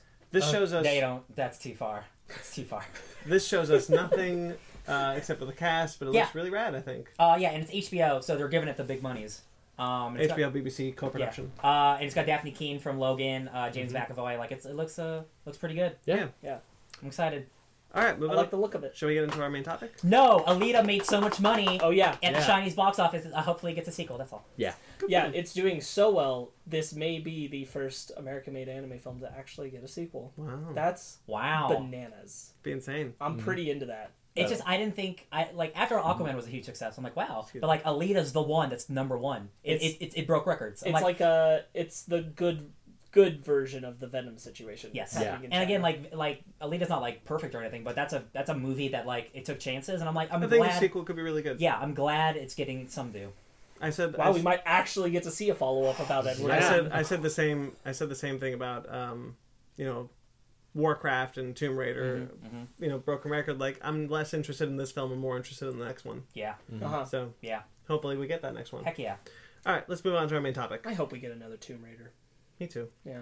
So for our main topic today, we were talking about Dragon Ball Z Resurrection F. Again? Oh, okay. No, we never talked about Resurrection F. Here we go, baby. It's not Broly, baby. Oh yeah, Broly. That's Resurrection no. F was before the show. Got it. I'm kidding. No, we were talking about How to Train Your Dragon: The Hidden World, the third in the How to Train Your Dragon franchise. Final. Third and final. Full spoilers from here on out. You have been warned. We will be spoiling all three films. Go see it. Go see all three Go of see them. it. It's really great. All right, let's get some initial thoughts. Ryan, you're closest to me. Hey, what's up? I thought this movie was really, really good. I'm not gonna lie, I don't think it's the best one. And since this is the final one, I left the theater in I thought it was really good. But upon reflection, I'm like, man, I didn't feel as strongly connected as I did especially the second one. Sure. I think that second one's like incredible, and this one's really good. And again, when you have two movies that are so good, your third movie's pretty good. I don't think that's a bad thing. This movie's still really good. Yeah. I like it. Sparks. I found this movie to be perfectly good. Yeah. And that was about it. Ben. Yeah, I had a great time with the movie, but I have to agree with Ryan. After I left the theater, it didn't give me that much of a emotional connection as 1 and 2 did. Mm-hmm. Like Brandon, you and I saw the first one together up in Monterey on Was that IMAX. 10 years ago the first one came out? It I was. can't believe it. Yeah, Came out against Toy Story 3. and I saw it on IMAX. I was like, that was amazing. And How to Train Your Dragon 2 was awesome. This one, it's great. It's good. I really enjoy it, but doesn't really hold up. I will challenge that only in the sense of when I came out of the second film, I felt much the same way. I was like, it's okay. It's not as good as the first one. And watching the second one again and again and again. I watched it 3 times this week. It's really good. Yeah, that second one's like bomb. And I saw it for the first time and I was So blown I away. feel like, once the hype dies down of this being the last film, I think perhaps we'll look on it more favorably But see, in hindsight. I had no expectations or hype for this movie because it's not like it's a franchise that I'm in love with. I think they're really great movies, but it's not something that like speaks to me. I watched them with you. And I'm like, man, these are awesome. So I think it's just you're so close to it. I am very close to this franchise. And again, this is I'm gonna give this movie a really high score. But those other 2 movies for me are just like so next level. And like this one's like again, it's really good. I'm not negative, I promise. But like, man, it's another one of these. I had an interesting. Specifically, I have an issue with this film and the second film. It's the same issue. I don't think their villains make a lot of sense. Yeah, I think the villain for this, if this is the final movie, I thought the villain was like, man, you should have switched the villain roles. So here's what the Sure. Yeah. I get Yeah, that. yeah. we've thought about this for a while. We've known about this for a while, but Cate Blanchett's character in the second film was initially, like, the very first script stage was supposed to be the villain of the movie. It was going to be a misinterpreted villain, and she was going to try and save the dragons off of Burke. Like Elsa. She was going to save the dragons off of Burke because she's like, well, Burke hates dragons, so they're torturing and killing these dragons. So she was going to save them. It was going to be Hiccup's job to kind of convince her to come back, and that was the story of the second film. After a while, they got into the whole, like, you know, the stories about Hiccup growing, and so in order to do that, Stoic needs to get out of the way, and you can't have Valka kill Stoic, so they split the villain Bloodfist, which was initially going to be the third villain. Mm-hmm. They split him in two and put him in the second, and put one of them in the second film.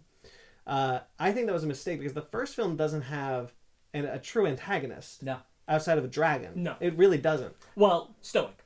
Well, Stoic. Stoic is honestly, he's the antagonist. He's not the bad guy, Yeah. but he is the antagonist. Yes. But there's no one, like, antagonizing their way of life and trying to, like, wipe out all dragons. Or Stoic is the hurdle to get through for Hiccup. Yes. If you had that, and then had Valka be the villain in the second film, and then had Bloodfist be the villain in the third film, you have the progression of the different villains, and then finally 100%. you have a truly, like, attacking our way of life villain in the third film. And I think that might have been stronger for the trilogy in total. I agree 100%. Yeah. I also shuffle agree. some things around, and like I could be talking about like this third one being like wow, this is the ending. Masterful. Yeah. And again, like the very end of the movie is really cute and really sweet, and I love that. I love those endings. I am a huge sucker for people get married, they have kids, you see Both them, endings killed me, by the Yeah. way. I'll be fully upfront. Yeah. Both endings Oh, yeah. killed me. I mean, those type of endings, I'm a sap for those endings. But I felt like for this movie especially, we didn't really spend a whole lot of time in the hidden world. We didn't. I felt like we spent too little because the whole thing was we need to find the hidden world. And also, like, the antagonist, yeah, he gets the hunt, but he's out to kill Night Furies, and he literally has one just dangling around. The Light Fury. No, Light Fury is different. Because if you look in the Hidden World, it's, again, this is me extrapolating just from the visuals I'm given. Okay. In the Hidden World, there are many Light Furies, but there's no Night Furies. He's like the king, right? Like he's supposed to be like He the leader. is the last Night He's the Fury. last, That's yeah. why. That's why okay. when they have babies, they look. They're mixed. black and white? They're not like one black or one white. Light Furies and Night Furies are different. Never They're mind. compatible, but they're different species of dragon. Got it. So, in the Hidden World, there's also the Bewilderbeast from the second film, Bloodfist Bewilderbeast. You can tell because his tusk is broken. Tusk is broken, yeah. Oh, the big one. So I guess from that we're left to extrapolate that Bloodfist had died between the second and third film, but he doesn't die in that second film. He escapes with the Bewilderbeast. So it kind of, like, the second film does hint that he could come back. Yeah. And so, yeah, why doesn't he? Because then that would give you a villain who has Revenge. already, like, a Yeah. revenge story. You've got a predetermined villain already. Yeah. So I think, Wasn't he on the dragon and the dragon fell back into the ocean? yeah. He drowned. But we're extrapolating Well, that's what happened to the that. villain in the third one. He drowned because he just fell in the water He too. did just fall in the water. He either He's drowned fine. They drowned. he either drowned or died on impact because they were water murders. They're wearing heavy armor. Yeah. They drown. It's the Wicked Witch of the West. Actually, melt. it would make a lot of sense if Bloodfist drowned because he'd lost his arm at that point too. Yeah. So he only had one. Like he drowned. Yeah. I mean, but, like, because they don't kill him at the end, you could have had him be the villain of the third film again. Like, he comes back. And isn't the villain? What's the villain of the third one? Grimold. Grimold. Isn't he the brother of the bad guy? No. Oh, okay. I think he said the word brother, but I think it's in terms He's- of like he's- my buddy. He's basically the same character. He's a dragon trapper. They're the same character. Yeah. They're trying to do the same Yeah. thing. but That in was different really ways. I like everything with the good characters and the dragons. I really like, but I just found the villain is like, yeah, man, that's another villain. Yeah. even those. I wasn't. I liked when he was in Hiccup's home. Yeah, that was a really That good was scene. good. moment. Yeah, like when he snuck in. Yes. Where he's yes, like, I hope you don't mind, I pull myself a drink. Like, It that had part the was great. same. It had the same vibe as This is a weird connotation, but it had the same vibe as in Ratatouille, when the food critic approaches Linguini for the first time, and he's like, you've been playing the game without an opponent, and as you know, that's against the rules. Yes. And then Yeah. had that same vibe of like, you've stepped up now. Yeah. Let me show you how you play this game. Yeah. But then the rest of the movie doesn't really deliver on what that feeling establishes of him being in the home. Yeah. Yeah, And again, like it goes without saying, this movie looks incredible. it does. The animation, yeah, the it's animation is beautiful. beautiful. The animation is stunning. It almost looks like when like The Incredibles as well, like too as well. Like when animation gets so good, it almost looks like stop motion. It almost looks real, like they're like action figures. I'm like, man, we've really progressed with that first movie, You can which also see looked good. the stubble on Hiccup's Hiccup's face. face. Yeah. And I was like, holy crap, I there's stubble. expected more beard. Yeah. Marketing lied to me. Yeah. I was I had a hoping problem with more. that. Yeah. What, I the had a big beard? problem with that. No, I had a big problem with the marketing. Oh. The fact that I saw the beard, Yeah. I was like, at a certain point in the film, I'm going, That's okay, on the- well, it's I the know where this is- poster. I know how this ends. Yeah. You told me how this ends. Yeah. I don't like that. Why'd you tell me how this ends? The and Dean DeBlois was I think he's been vocal about like, guys, just don't watch the trailers, please. Like, Well, that's But that's sometimes James that's James unavoidable. Wan's like, yeah, watch this 5-minute trailer. It doesn't spoil anything. Like, you can't expect us not to watch. It's unavoidable, and Yeah. it sucks. We really wish they hadn't shown the beard in the marketing because that kind of killed. I progression forgot of the film there was at a beard certain until point. the last minute. I'm like, oh yeah, where the hell? As I'm watching the movie, I'm like, isn't he supposed to have a beard? It wasn't just like in the marketing; it was the first shot of Hiccup in the first trailer for this movie, and they're like, He's "Man, grown up." Oh, he's grown up, and then the rest of the trailer is like, "Oh, I guess he gets like this movie takes place over a course of I thought time." there was going to be a huge time jump, like So did in I. like the beginning or something. Yes. Yeah. That's what I was hoping. But they go back into they revisit the idea of Hiccup giving Toothless a new tail that he can use on his own. Yes. That was from there was a Gift of the Night Fairy short film that Hiccup built him a tail and Toothless didn't want it, so he broke it because he wanted to ride with Hiccup all the Right, time. right. So they revisited that plot element again so that Toothless can go flirty, flirty, flirty. Yeah. I think one of the strengths of this franchise, all three films, is that the dragons feel like real animals. yeah. They're I agree. how they animate the dragons, how they move, how they walk, how they talk, make noises. It's excellent. You feel like they're living, breathing creatures, every single one of them with personality, and they never lose sight of each one's personality. When Hiccup is trying to flirt with the Light Fury, is one of the most charming flirting scenes I've ever seen in film. Yeah. I think That's that true. was I agree. Dragons, yeah. that was great. I don't feel like the secondary cast is utilized as well in this movie as I it is in the other two. 100% agree. They're just kind of present, and it's like, hey, you're familiar. Here they are, being the same as they've always been. And but there's nothing really developing. With Again, like any of them. I feel like if you just like swap these two movies and it's like change the ending for the third movie, like that second movie, everything in it would still be a better finale. Like it feels bigger in scope. It feels more like personal. it does feel like a better finale because it's the death of Stoic. Yeah. Right. That's a problem that this movie has, is it doesn't feel like the stakes are anywhere near as high as they were in 2. Yeah. Not only that, the fact that the stakes don't feel as high makes it feel like there isn't. I understand why Toothless leaves. Why Toothless, he's like, you gotta go, bud. The entirety of Burke sending their dragons away is like, you just like totally showed that no army can stop you. I don't know why you're like, oh, our dragons have to go away. Yeah. I especially had a problem with Valka losing Cliff Jumper. Cloud Jumper. Cloud Jumper. I had a big problem with that. I'm like, one dragon could have stayed, and that should have been the dragon. Yeah. There's no good reason for it. I could understand all the dragon babies going, but like all of these dragons who are the adults could have stayed with their partners in Burke until death. Yeah, the story. It did not make that motion feel necessary.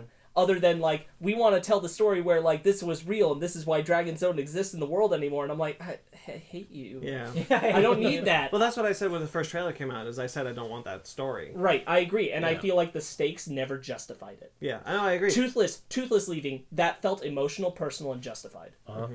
But everything else about sending all the dragons away, that was like, I don't agree. You know what? I actually agree, because like Toothless being it, because he is, as you said, the last Night Fury. Him being with the Light Fury and like being the king. They're of called Dragons. Nightlights. Yeah. Really? Yeah. Was that from the Funko Pop? Yeah.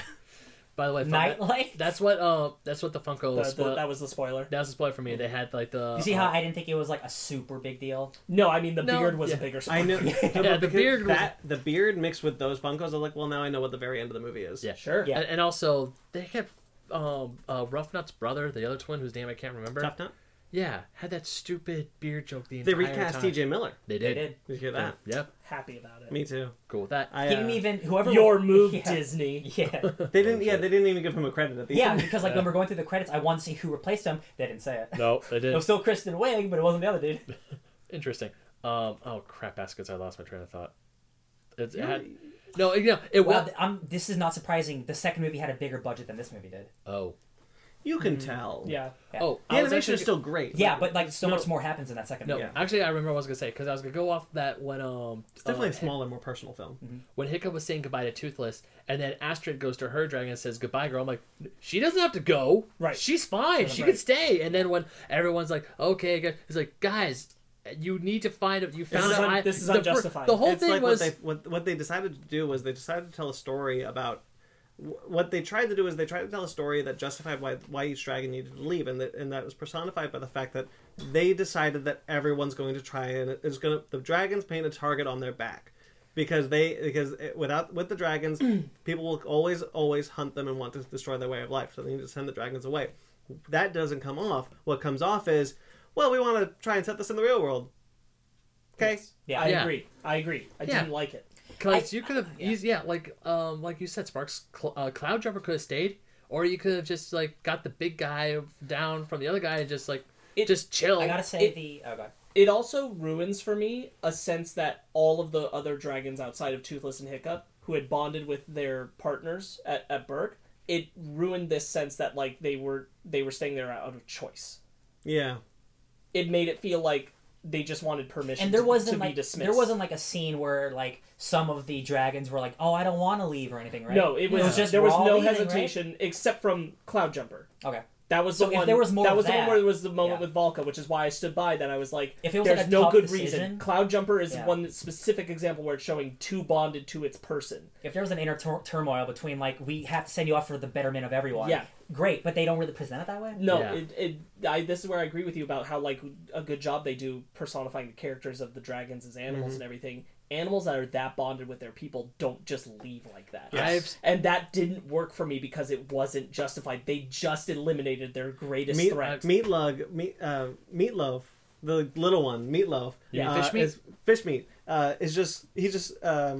Christopher Missplassy just takes him out of his satchel, puts him in Meatloaf's mouth, and says bye, and Meatloaf just flies off. Bye, and you're yeah. like, wait a No, minute. it lost There's, like, all no the emotion. it lost all the heart that it had built up in the previous films of the other characters being connected with their dragons Yes. outside of Hiccup and Toothless, and I didn't appreciate that because that was very present going from 1 into 2. 2, Yes. all of the dragons are very clearly connected to their people. And They two- are bonded. And this one, Toothless is the only one that stops and just like gives Hiccup a hug. Right. Because the film lost.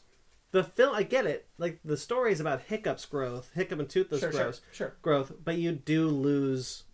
You lose the effect of the other dragons. If they had not just defeated their only big threat to the dragons staying with them, I'd be like, okay, I get it. It's for their safety. Yeah. But they did. They wiped them out, no problem. Easier than they did Drago, even. Yeah. Which was crazy. But they did. So it's not justified. The other thing I was going to say is that the movie feels just very safe. Yeah. The others felt yeah. more Yeah. risky and bold, especially because the second one kills Stoic. Mm-hmm. But this felt very tame, very safe. I enjoyed it. It's a Yeah. good movie. I'm being negative. I'm being critical, but Yes. I enjoy the movie. But I never felt surprised about anything. Yeah. And that disappointed me because this is a franchise that I've chosen.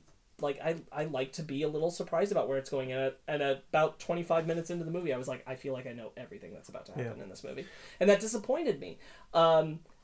Also, I don't love that every movie now has had a thing where we're gonna go find the place where all the dragons are. Oh, here it is, and we've never seen this place before. And all 3 of the movies hit that same beat, and it's beautiful, the worlds that they find when they do that. But it's still like, all right, but we're doing this again. So I got two things I want to touch on real quick. One, I read an article that I firmly disagree with. They claims that Stoic's heel turn in character doesn't make any sense. Stoic is in this film. He does a flashback sequence where he's talking about finding the hidden world and sealing it At off. the beginning of the movie, yeah. People are claiming that Stoic saying that he loves dragons. I don't think so. I think that is entirely in line with Stoic's character. I think that's entirely just trying to be a clickbait. No, see that. Yeah. That, but like, that bookends the movie of father talking to their sons about the hidden world, Right. and how that's completely turned. Where Stoic did not like dragons, Right. but now we live in the future where it's the exact same story, but he loves dragons. Right. Yeah. Like it's a nice bookend. I saw it as he wanted to seal it so no dragon. So 'cause Nobody he- was 'cause- fighting with them. Yeah, anymore. because he saw a dragon killed his wife. A dragon killed Hiccup's mom. That's how he saw it. Right. That's why he wants to fight. And that's why he doesn't go actively hunt dragons. Any dragons that come to Berg, kill him. Yeah. And then when Hiccup changes his mind at the end of 1 and into 2, he's like, yeah, dragons are cool. One of the things I did like about Stoic is that they reference him again. By the way, I think this might be Gerard Butler's best role, Stoic. Yes. And one of the things I like about it is when Valka says, "Why is Hiccup acting this way?" and Valka, Ashtra's asks it, and Valka says, "Because he feels he needs to do it alone because Stoic had no choice but to do it alone. He doesn't know that he has you." I thought that was really, Yeah. That is I nice. thought that was really sweet. no, there's really good moments. There are. There's also a really great bookend from the first movie where they lost all the dragons, and Astrid said again, and Astrid says, "So what are you going to do about it?" And Hiccup says probably something stupid. It was a call back Yes, from the first yeah. film. I thought that was really good too. Everything with Hiccup and Astrid, like I really liked. Yeah. I did too. Yeah. However, I did feel a trepidation to like be more bold with their relationship. It was like cutesy, and it's like, It was you, cutesy. so you don't but want to it marry felt, me? It felt like it was at the same level it was in 2, and I'm like, they can be in love. Yeah. Like we can know that they are a couple. Yeah. You don't need to be like shy about it at this point. That is actually one of the things I did not like about the movie. Yeah. Because in my personal life, people actually have been bugging me to the point where it really effing annoys me.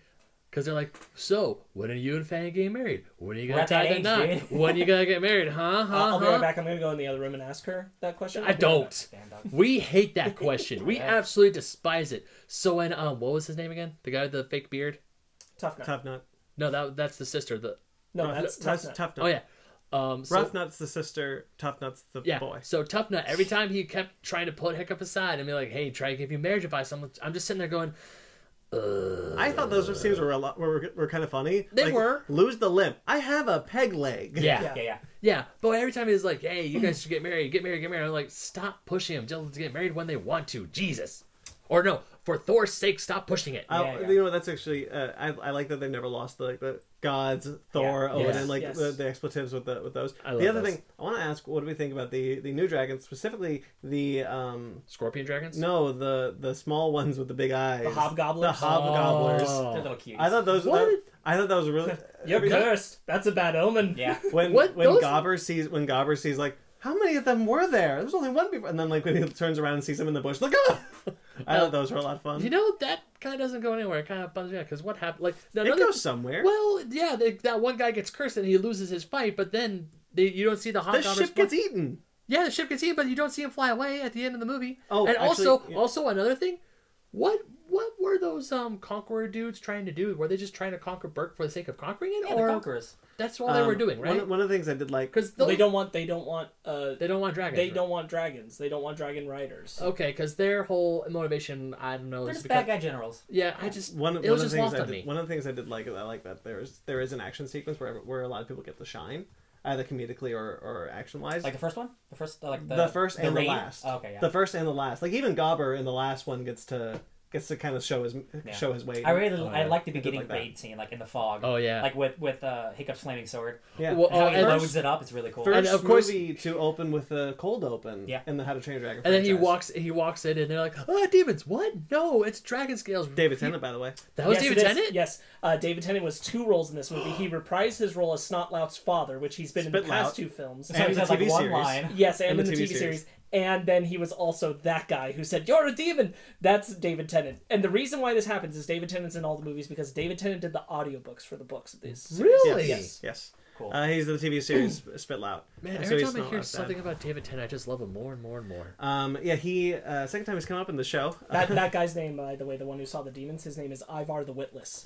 Ivar the Witness. Ah, that's great. Yeah. I was just great. looking that up while you brought it up. Okay. Yeah, I like. I think the action sequences are really interesting. One of the things also this film does differently from the first 2 is that it doesn't open with a "This is Berk." It does a cold open, and then in dialogue, Hiccup says "This is Berk" Right. to a pretty cool new dragon. I think that dragon's kind of neat. Yeah, it the was. big one. Yeah. I like the dragon designs in the the franchise. moose, Oh moose yeah, dragon. absolutely. I liked that the villain was a bad Hiccup. When it broke down that moment where it's like, why are you doing this? And he's like, because unlike you, when I had the chance to kill a Night Fury, I killed it.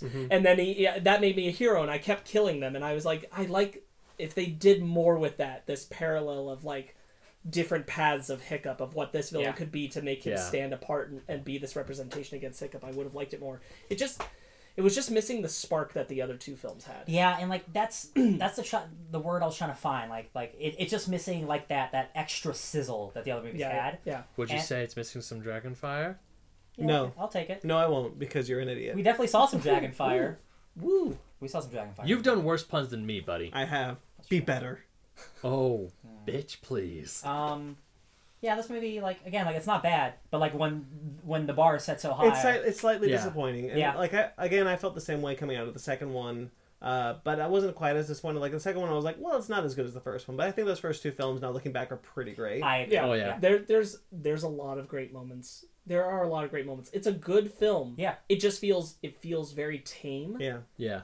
It feels even the ending feels tame, because going to the second ending, which I do like. I like that Hiccup got to see Toothless again. Yes. But even then, that's still tame. That's like, oh no, don't worry, they find each other happily again. ever after times too. It's very safe. It's very reserved. It feels like they pulled back on taking some chances with things. The secondary characters don't shine as much as they do in the other films. Mm-hmm. The personal plot with Hiccup and Astrid and him being chief isn't pushed as far as I want it to. The villain isn't pushed as far as I want it to be. The hidden world is barely there. feels like a plot device more than a location that is interesting to explore. It's a MacGuffin. Yeah, I don't, and it never felt that way in the previous films. It never felt like these locations were that, but this film it does. That bums me out, and ultimately the conclusion of the film feels unjustified in the story that it tells, and that really hurts it a lot. If this were the first How to Train Your Dragon film as a plot, this would be really kind of Yeah. As a conclusion and a third one, it still hits a lot of the beats that we love about the series, and it's really nice in that sense. But they didn't bring things as far as I wanted them to. This is one of those cases where I would say like the trailer for the film is a little better than the movie itself. Like the feelings you get when you're watching that trailer are really amping and exciting and emotional, and this movie is like, yeah. It's got a great theme. I really like the theme for How to Train Your Dragon. The music's always fantastic in these films. Yeah, Music John is Denver's always music has fantastic. always been Music's really always great. I love the fight sequence between Toothless and Light Fury. good. Yeah, me too. That was Like when really they good. flow into the storm and he gets the lightning and he finally turns invisible. I'm like, man, that's just so cool. a new power from Toothless, like he found in the second one. Yeah, I kind of feel like if if they had not split Drago and Grimmel into two characters, kept them in the third film, and kind of maybe flipped the plots of the second and third, Or just have him come back for revenge. Like that would make this more. I think perhaps that would have been better. Or just like make them. You needed to make the villains, both him individually and the whole army, a more unstoppable force to justify your decision to make them send the dragons away. If you do that, if they can't overcome them, then it's just Drago was a way more imposing villain. It didn't feel like a loss. It felt like this is how it You has to beat end. the bad It didn't guy. feel like something where they had to make the sacrifice. It was something where it was just like, this is how this movie goes, I guess. I'm just thinking of like the epic dragon fight of like the second movie. Oh, and I'm yeah. like, man, this shit goes places. One of the best bits of the second film, by the way, not to get too much into it, We can talk about it all day, baby. but It's the great. second film has when you see the two alphas fighting and it zooms back and you see Stoic and Bloodfist fighting, Yes. and it's the two Yeah. and the Yes. two in the back. It's like that shot's great. I have trouble remembering like anything that impressive in this movie. There- It all looks really good. There's nothing. The animation is still excellent, but there's nothing framed quite like the second or in the first film. Yeah. There's nothing grandiose, nothing really too large about them. And that could be because they wanted to scale back and tell a more personal story, but you do lose a bit of the impact because there was something being told in those first two films with that grandiose storyline. And I'm totally fine with doing the final movie being smaller and more personal, but I still don't think the impact was there that they expected or wanted. So making it smaller didn't help. So I'm just like, oh man, I see what you're trying to do, but I don't think it worked. I also have a slight problem with when it comes to the end and they're going to save Toothless after he's been grabbed and all the rest of the dragons. That it's Yeah. like, what are you going to do? I don't know, probably something stupid. Even when Hiccup has said that in the past, he always had a strategy of some kind. The strategy here was fly down. Like I was like, really? It's a They plan. should have been able to stop you. Yeah. That didn't. Hey man, he has a plan. Attack. Speaking of animation, though, I think Astrid's outfits, all three of them, her wedding outfit, her casual outfit, and her armor, looked rad. Yeah. Yeah. I think Astrid, specifically, her outfits in this film really She stick has out. spikes on her skirt. That's Pretty badass. cool. Yeah. I think all the All the- dragon armor designs. I think I really like neat. Hiccup's dragon armor the best, really cool. but Astrid's designs on Oh, everything. remember the second film? Remember in the second film when there's like, where have you been? Oh, just catching up with mom. And you just zoom in, and the alpha rises from the background. Yeah. And you're like, oh, that's so cool. Yeah. Nothing like that in this.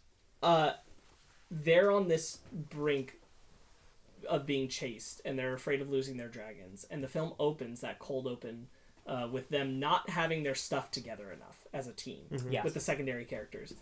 If the plan when they flew down was because they'd been practicing this whole time to be better, All right, remember as a from the team, beginning, guys, So let's they do come that down, better. but even when they come down in that, it's still a lot of things happen accidentally for them. Yeah. It's very bumbly fumbly, and I'm like, I don't know that you deserve to win this one. How many years was the last one come out? Oh, it's been a while. Real time, like 4 years. 4 years. Okay.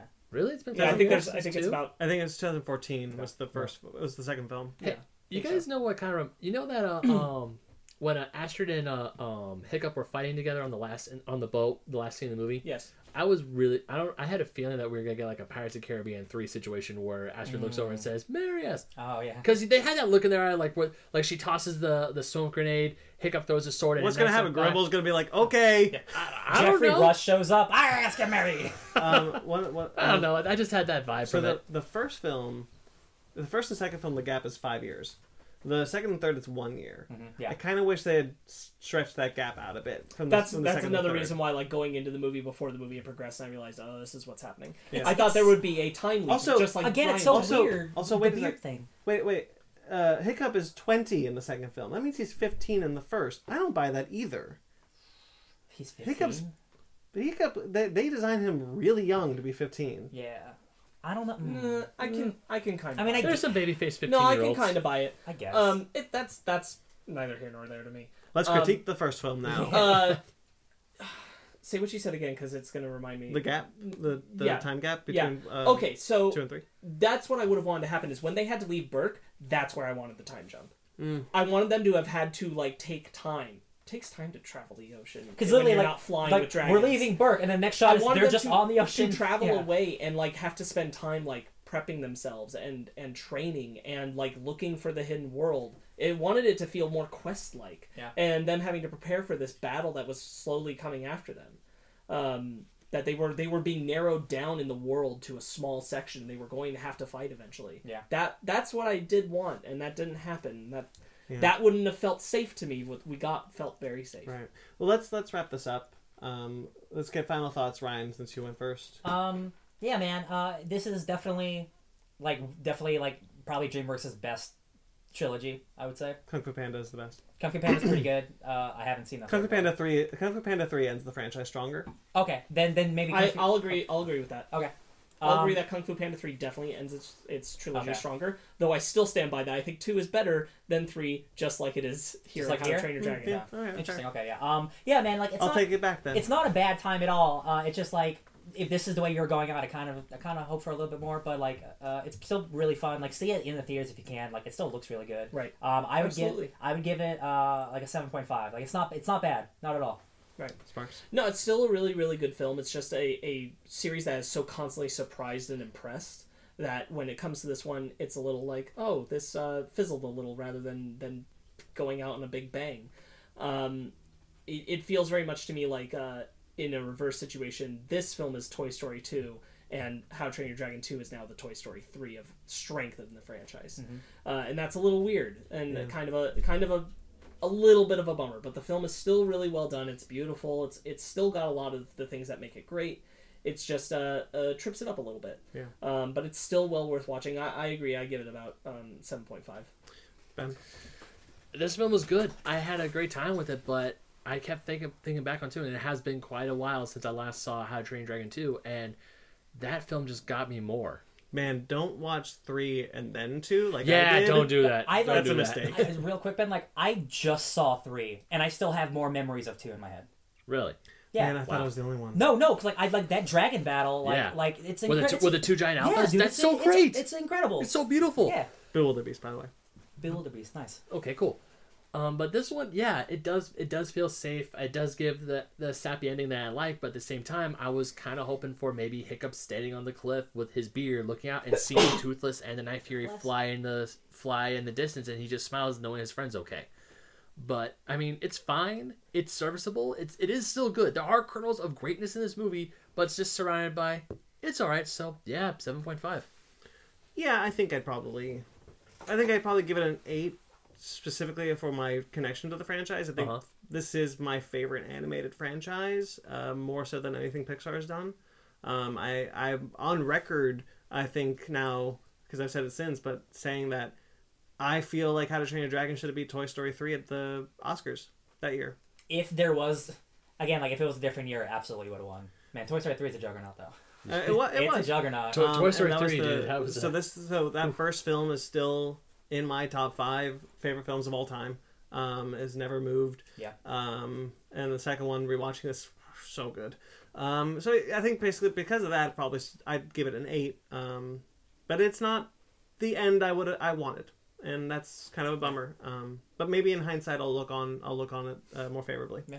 And again, like if you like any of these movies, like definitely see it. Like it's worth seeing. Yeah. Yeah. All right, shall we move on to our book club? Hey, welcome to the Fake Nerd Comic Shop. Yeah, hi. Do you have any books? Could you be a little bit more specific? Anything readable? All right, then time now for our book club. Yep. Ben, take it away. Yep, so we're going back to one of my favorite franchises of all time, but this one is kind of a... Well, it's a weird one. It's Sonic Genesis by Ian Flynn and Patrick Spaziante doing the writing and art and the stuff. And the reason why I picked this is because this was written for the 20th anniversary of Sonic the Hedgehog. Obviously, we know that Sonic the Hedgehog has been around since 1991, and when this came out, it was during that 20th year. Sonic Generations was coming out, so there was a huge Sonic buzz. And obviously, the comics that have been running for 20 plus years, or by then almost 20 years, they're like, yeah, we gotta do something about it. So they added something called the Genesis Wave and took Sonic back to its roots. So it takes place during the first 3 Sonic Genesis games. Wave? Yeah. From Star Trek? No. Could be. Yes. Could be. Yes! But at the same time, added something that kind of causes me a little bit of problems with Sonic books that came after this, and we will get into that. But first, I Sonic want... and Star Trek could tie in now. No. They're both owned by IDW. Stop. No. Guys, Weird things No. happen. Transformers, it could. X-Men, Weird things Green have Lantern. happened. It could. it could have happened. But I just want to talk to 2 guys who did it, because Brandon, sadly, you didn't have a I had a chance. very busy week. It's all good, Broden. So what did you guys think? Because I know last time Did you say Broden?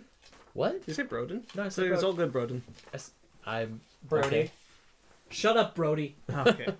So, because last time I picked a Sonic book, you guys were kind of lukewarm on the subject. But so, how'd you think about this later I title? like this a lot more than the last one. I'll tell you that. All right. It's a nice brisk read. Like it's an all ages book. Like it's not. There's not a lot of huge words. So I'm more familiar with these comics than the others are. But so I always like I enjoy the one you brought out the first time fine, but it's very dated and it's right. Oh yeah. I want to know why you picked Sonic Genesis, because the comics around it, they are more serious about what the stories that they're telling. Well, the you reason decided to tell the story where it goes back and To a writes fake world. things like it did in the old comics. So we're doing that same kind of, no offense, bad writing again. Yeah. And I was like, what? Why'd you pick this one? here's the reason. Though art is really pretty. Oh yeah. It looks good. Spaz. He's been drawing Sonic for years. I don't think he's on the IDW train, sadly. But Tracy Arley and Ben Bates, they also do art when Spaz isn't. And it's amazing. And I enjoy it quite a bit. But the reason why is because this is, for me, because this marks the beginning of the end when Sonic had his turn at Archie. Because after this, I'm going to spoil it for you, because in the epilogue, Sally, Sonic's major love interest, and through over 15 plus years has had an up and down relationship. They finally get together again, and she becomes roboticized. Oh, And there is this huge long arc of her over a year's worth of comics of her working with Robotnik, aka Eggman, and her almost You killing. mean Jim Carrey? No, stop it. I almost made the same joke like 5 minutes ago. But in the books there are times where she almost kills Sonic, and there are times where she herself almost dies at the hands of Robotnik because it just screws Sonic up. And then the crossover with Mega Man happened. And then we got the reboot, and it ruined all those storylines. Because I was looking forward to like how they gotta fix Sally, how they gotta beat Robotnik. Antoine, he was in a coma. He could have. You mean Antoine Depardieu, the best character in this book? Yeah, he was. His real name is actually de Colette, but they changed names. Antoine Depardieu, who's a French dude. Yeah, he saved this book for me. Well, yeah, in the original book, his real name is de Colette, but of course for Genesis they harken back to the earlier books of Sonic the Hedgehog, where their names it was Boomer and it was Antoine Depardieu. So and they all talk like goofy. Early Saturday morning cartoon characters. Yeah, so here's the cast list. We got Sonic the Hedgehog, who's our super speedy hero. We got Sally Acorn, who's the courageous leader. We got Boomer Walrus, the mechanic, and my favorite character, Antoine Depardieu, who is easily startled. Yeah. I got another one. They essentially took the comic cast and threw them into the games, because those characters were never in the video games. Those were all created by Sega. Or not, they were created by the writers. Dr. Eggman and Snively are the bad guys, and then also starring Antoine Depardieu, he jumps at shadows. Yeah. I loved him. He was great. So yeah, this book's just like, hey, we got to beat Dr. Eggman. We're in a weird reality. I woke up from this crazy... Yeah, but we see this is not the first time we see Genesis Wave, because we see the Genesis Wave again with the first crossover. And then, is that with the Emerald Crystal, the Master Emerald? The Chaos Emeralds? Is that what that is? The Chaos Emeralds, okay, yeah. And then we see it again with the second Mega Man Sonic crossover. And at that point, I'm just like, can we just... Because the Genesis Wave essentially turns into a plot device. Yes. Literally. Where it's like, I'm going to rewrite all reality. Yes. So, first of all... That's the Annihilation Wave. First of all, Sonic is Goku. Yeah. Because he loves to fight, and anytime he's fighting, he's like, man, that was great, that was fun, and he turns into a Super Saiyan. So, Sonic is Goku. It's canon. He's also an idiot, and he's mean. Sonic's a jerk in this book to his friends. Let me tell you. Hey, back in the 90s, when he was marketed by the Sega games. That was a cool attitude. That was the cool kid's attitude of the early 90s. Friendship's stupid, but like don't go anywhere because I kind of need you. But like, shut up. So 226 and through 229 is the arc. The Genesis that takes place in this other reality. Yeah. You told me to read other things for context. Yes. So I read the 226 to 229, and that thing ends with everyone dying, and I'm like, what the. What? Yeah, Sally died. I legitimately was like, wait, what? You see Sally die. Yeah. I was like, this is good. Yeah. And then it goes into that. I went back to 225 and realized that Eggman hit a reality button or something. Because I know at the time, Archie Comics was also in a big lawsuit with Ken Penders, who is also a former Sonic the Hedgehog writer. He is the guy who wrote a bunch of stuff in the 90s and also was writing the Knuckles the Echidna, and he created a bunch of characters for Knuckles the Echidna. And there's this huge lawsuit about using those characters. So I think that not only was this a way for Archie to like kind of scoot away from that, from getting further into that lawsuit and getting further in trouble. Okay. And also, Sega was also on their backs, too. So it's like, hey, we could use this thing called the Genesis Wave to erase those characters. Because after the Sonic Mega Man crossover, the first one, fan-favorite characters like Julie Sue were gone. Julie Sue. Don't read into it. So, I understand why this... I know why this comic exists. It's, 20th anniversary celebration and all that.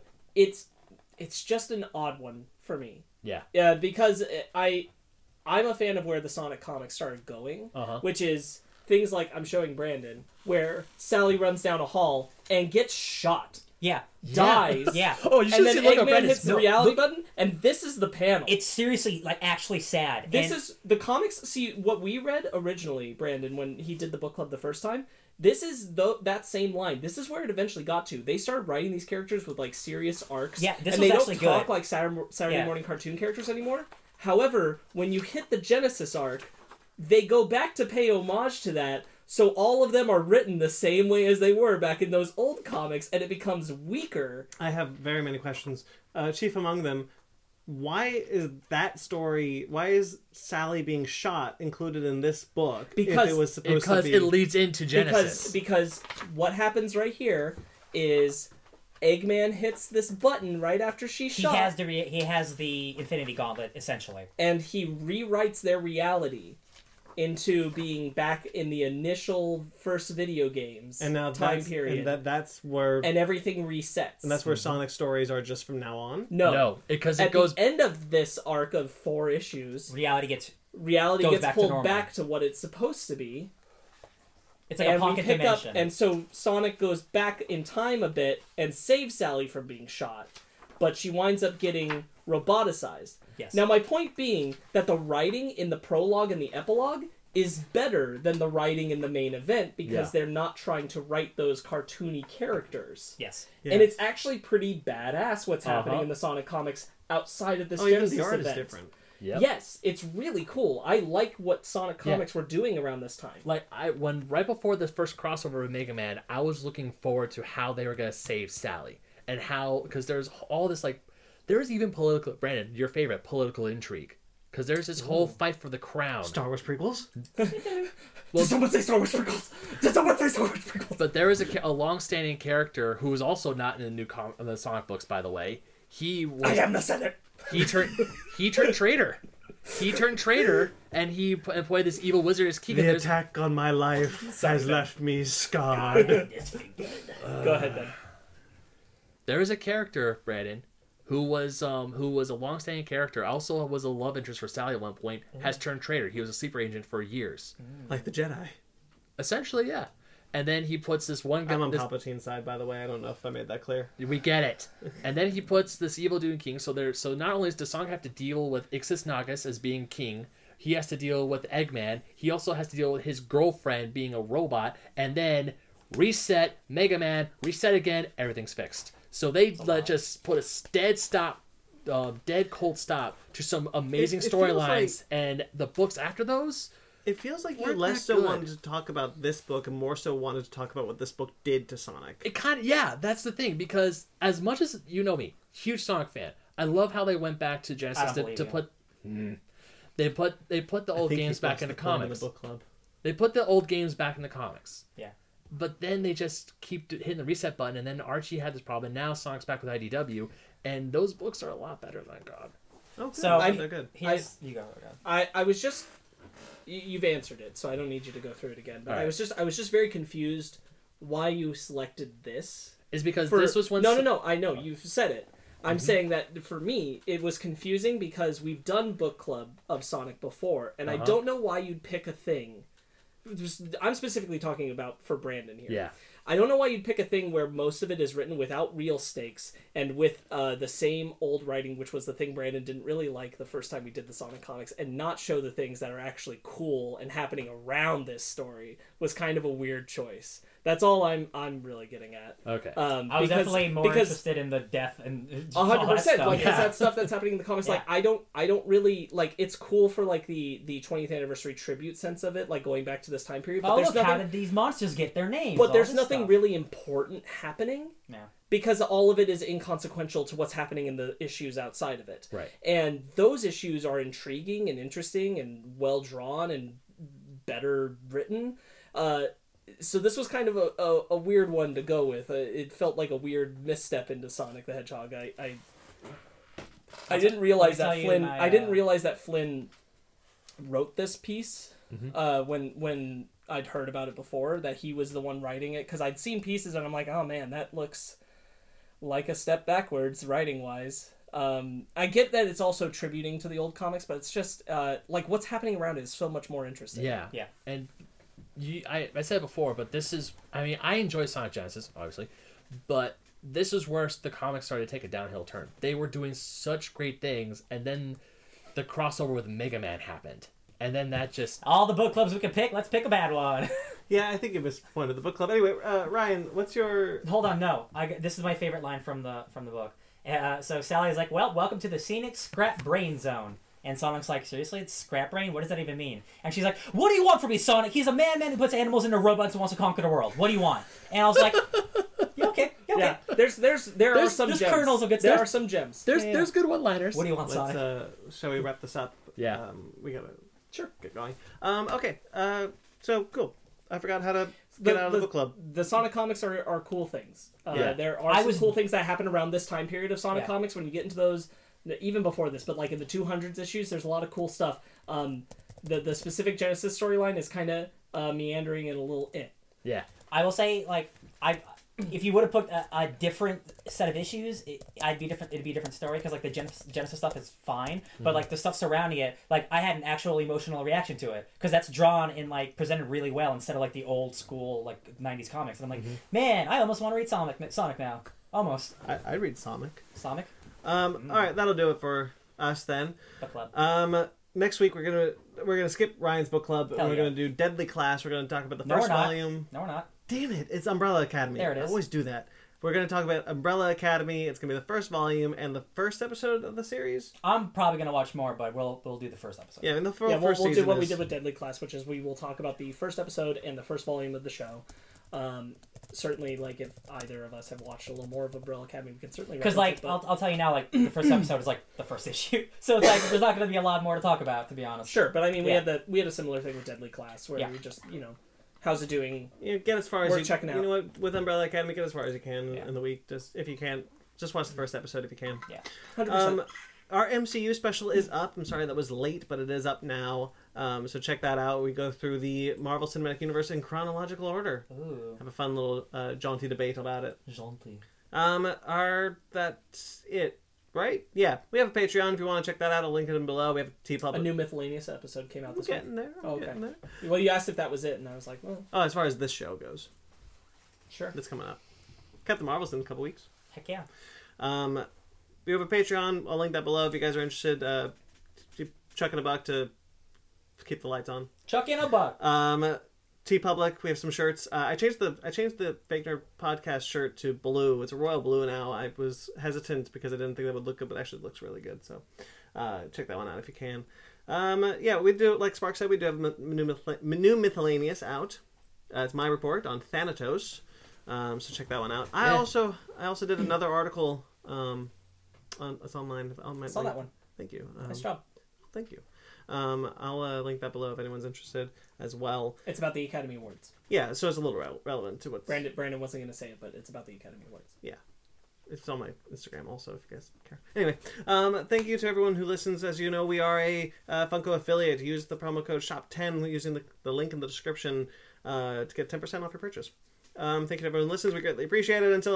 Thank you to Jeremy Bellucci for our theme musics and thingies and collaborations along the whatevers. And he has a show called Suburban Proctologist. Check that one out. It's very funny. You can find him at Jeremy Bellucci Keyboards.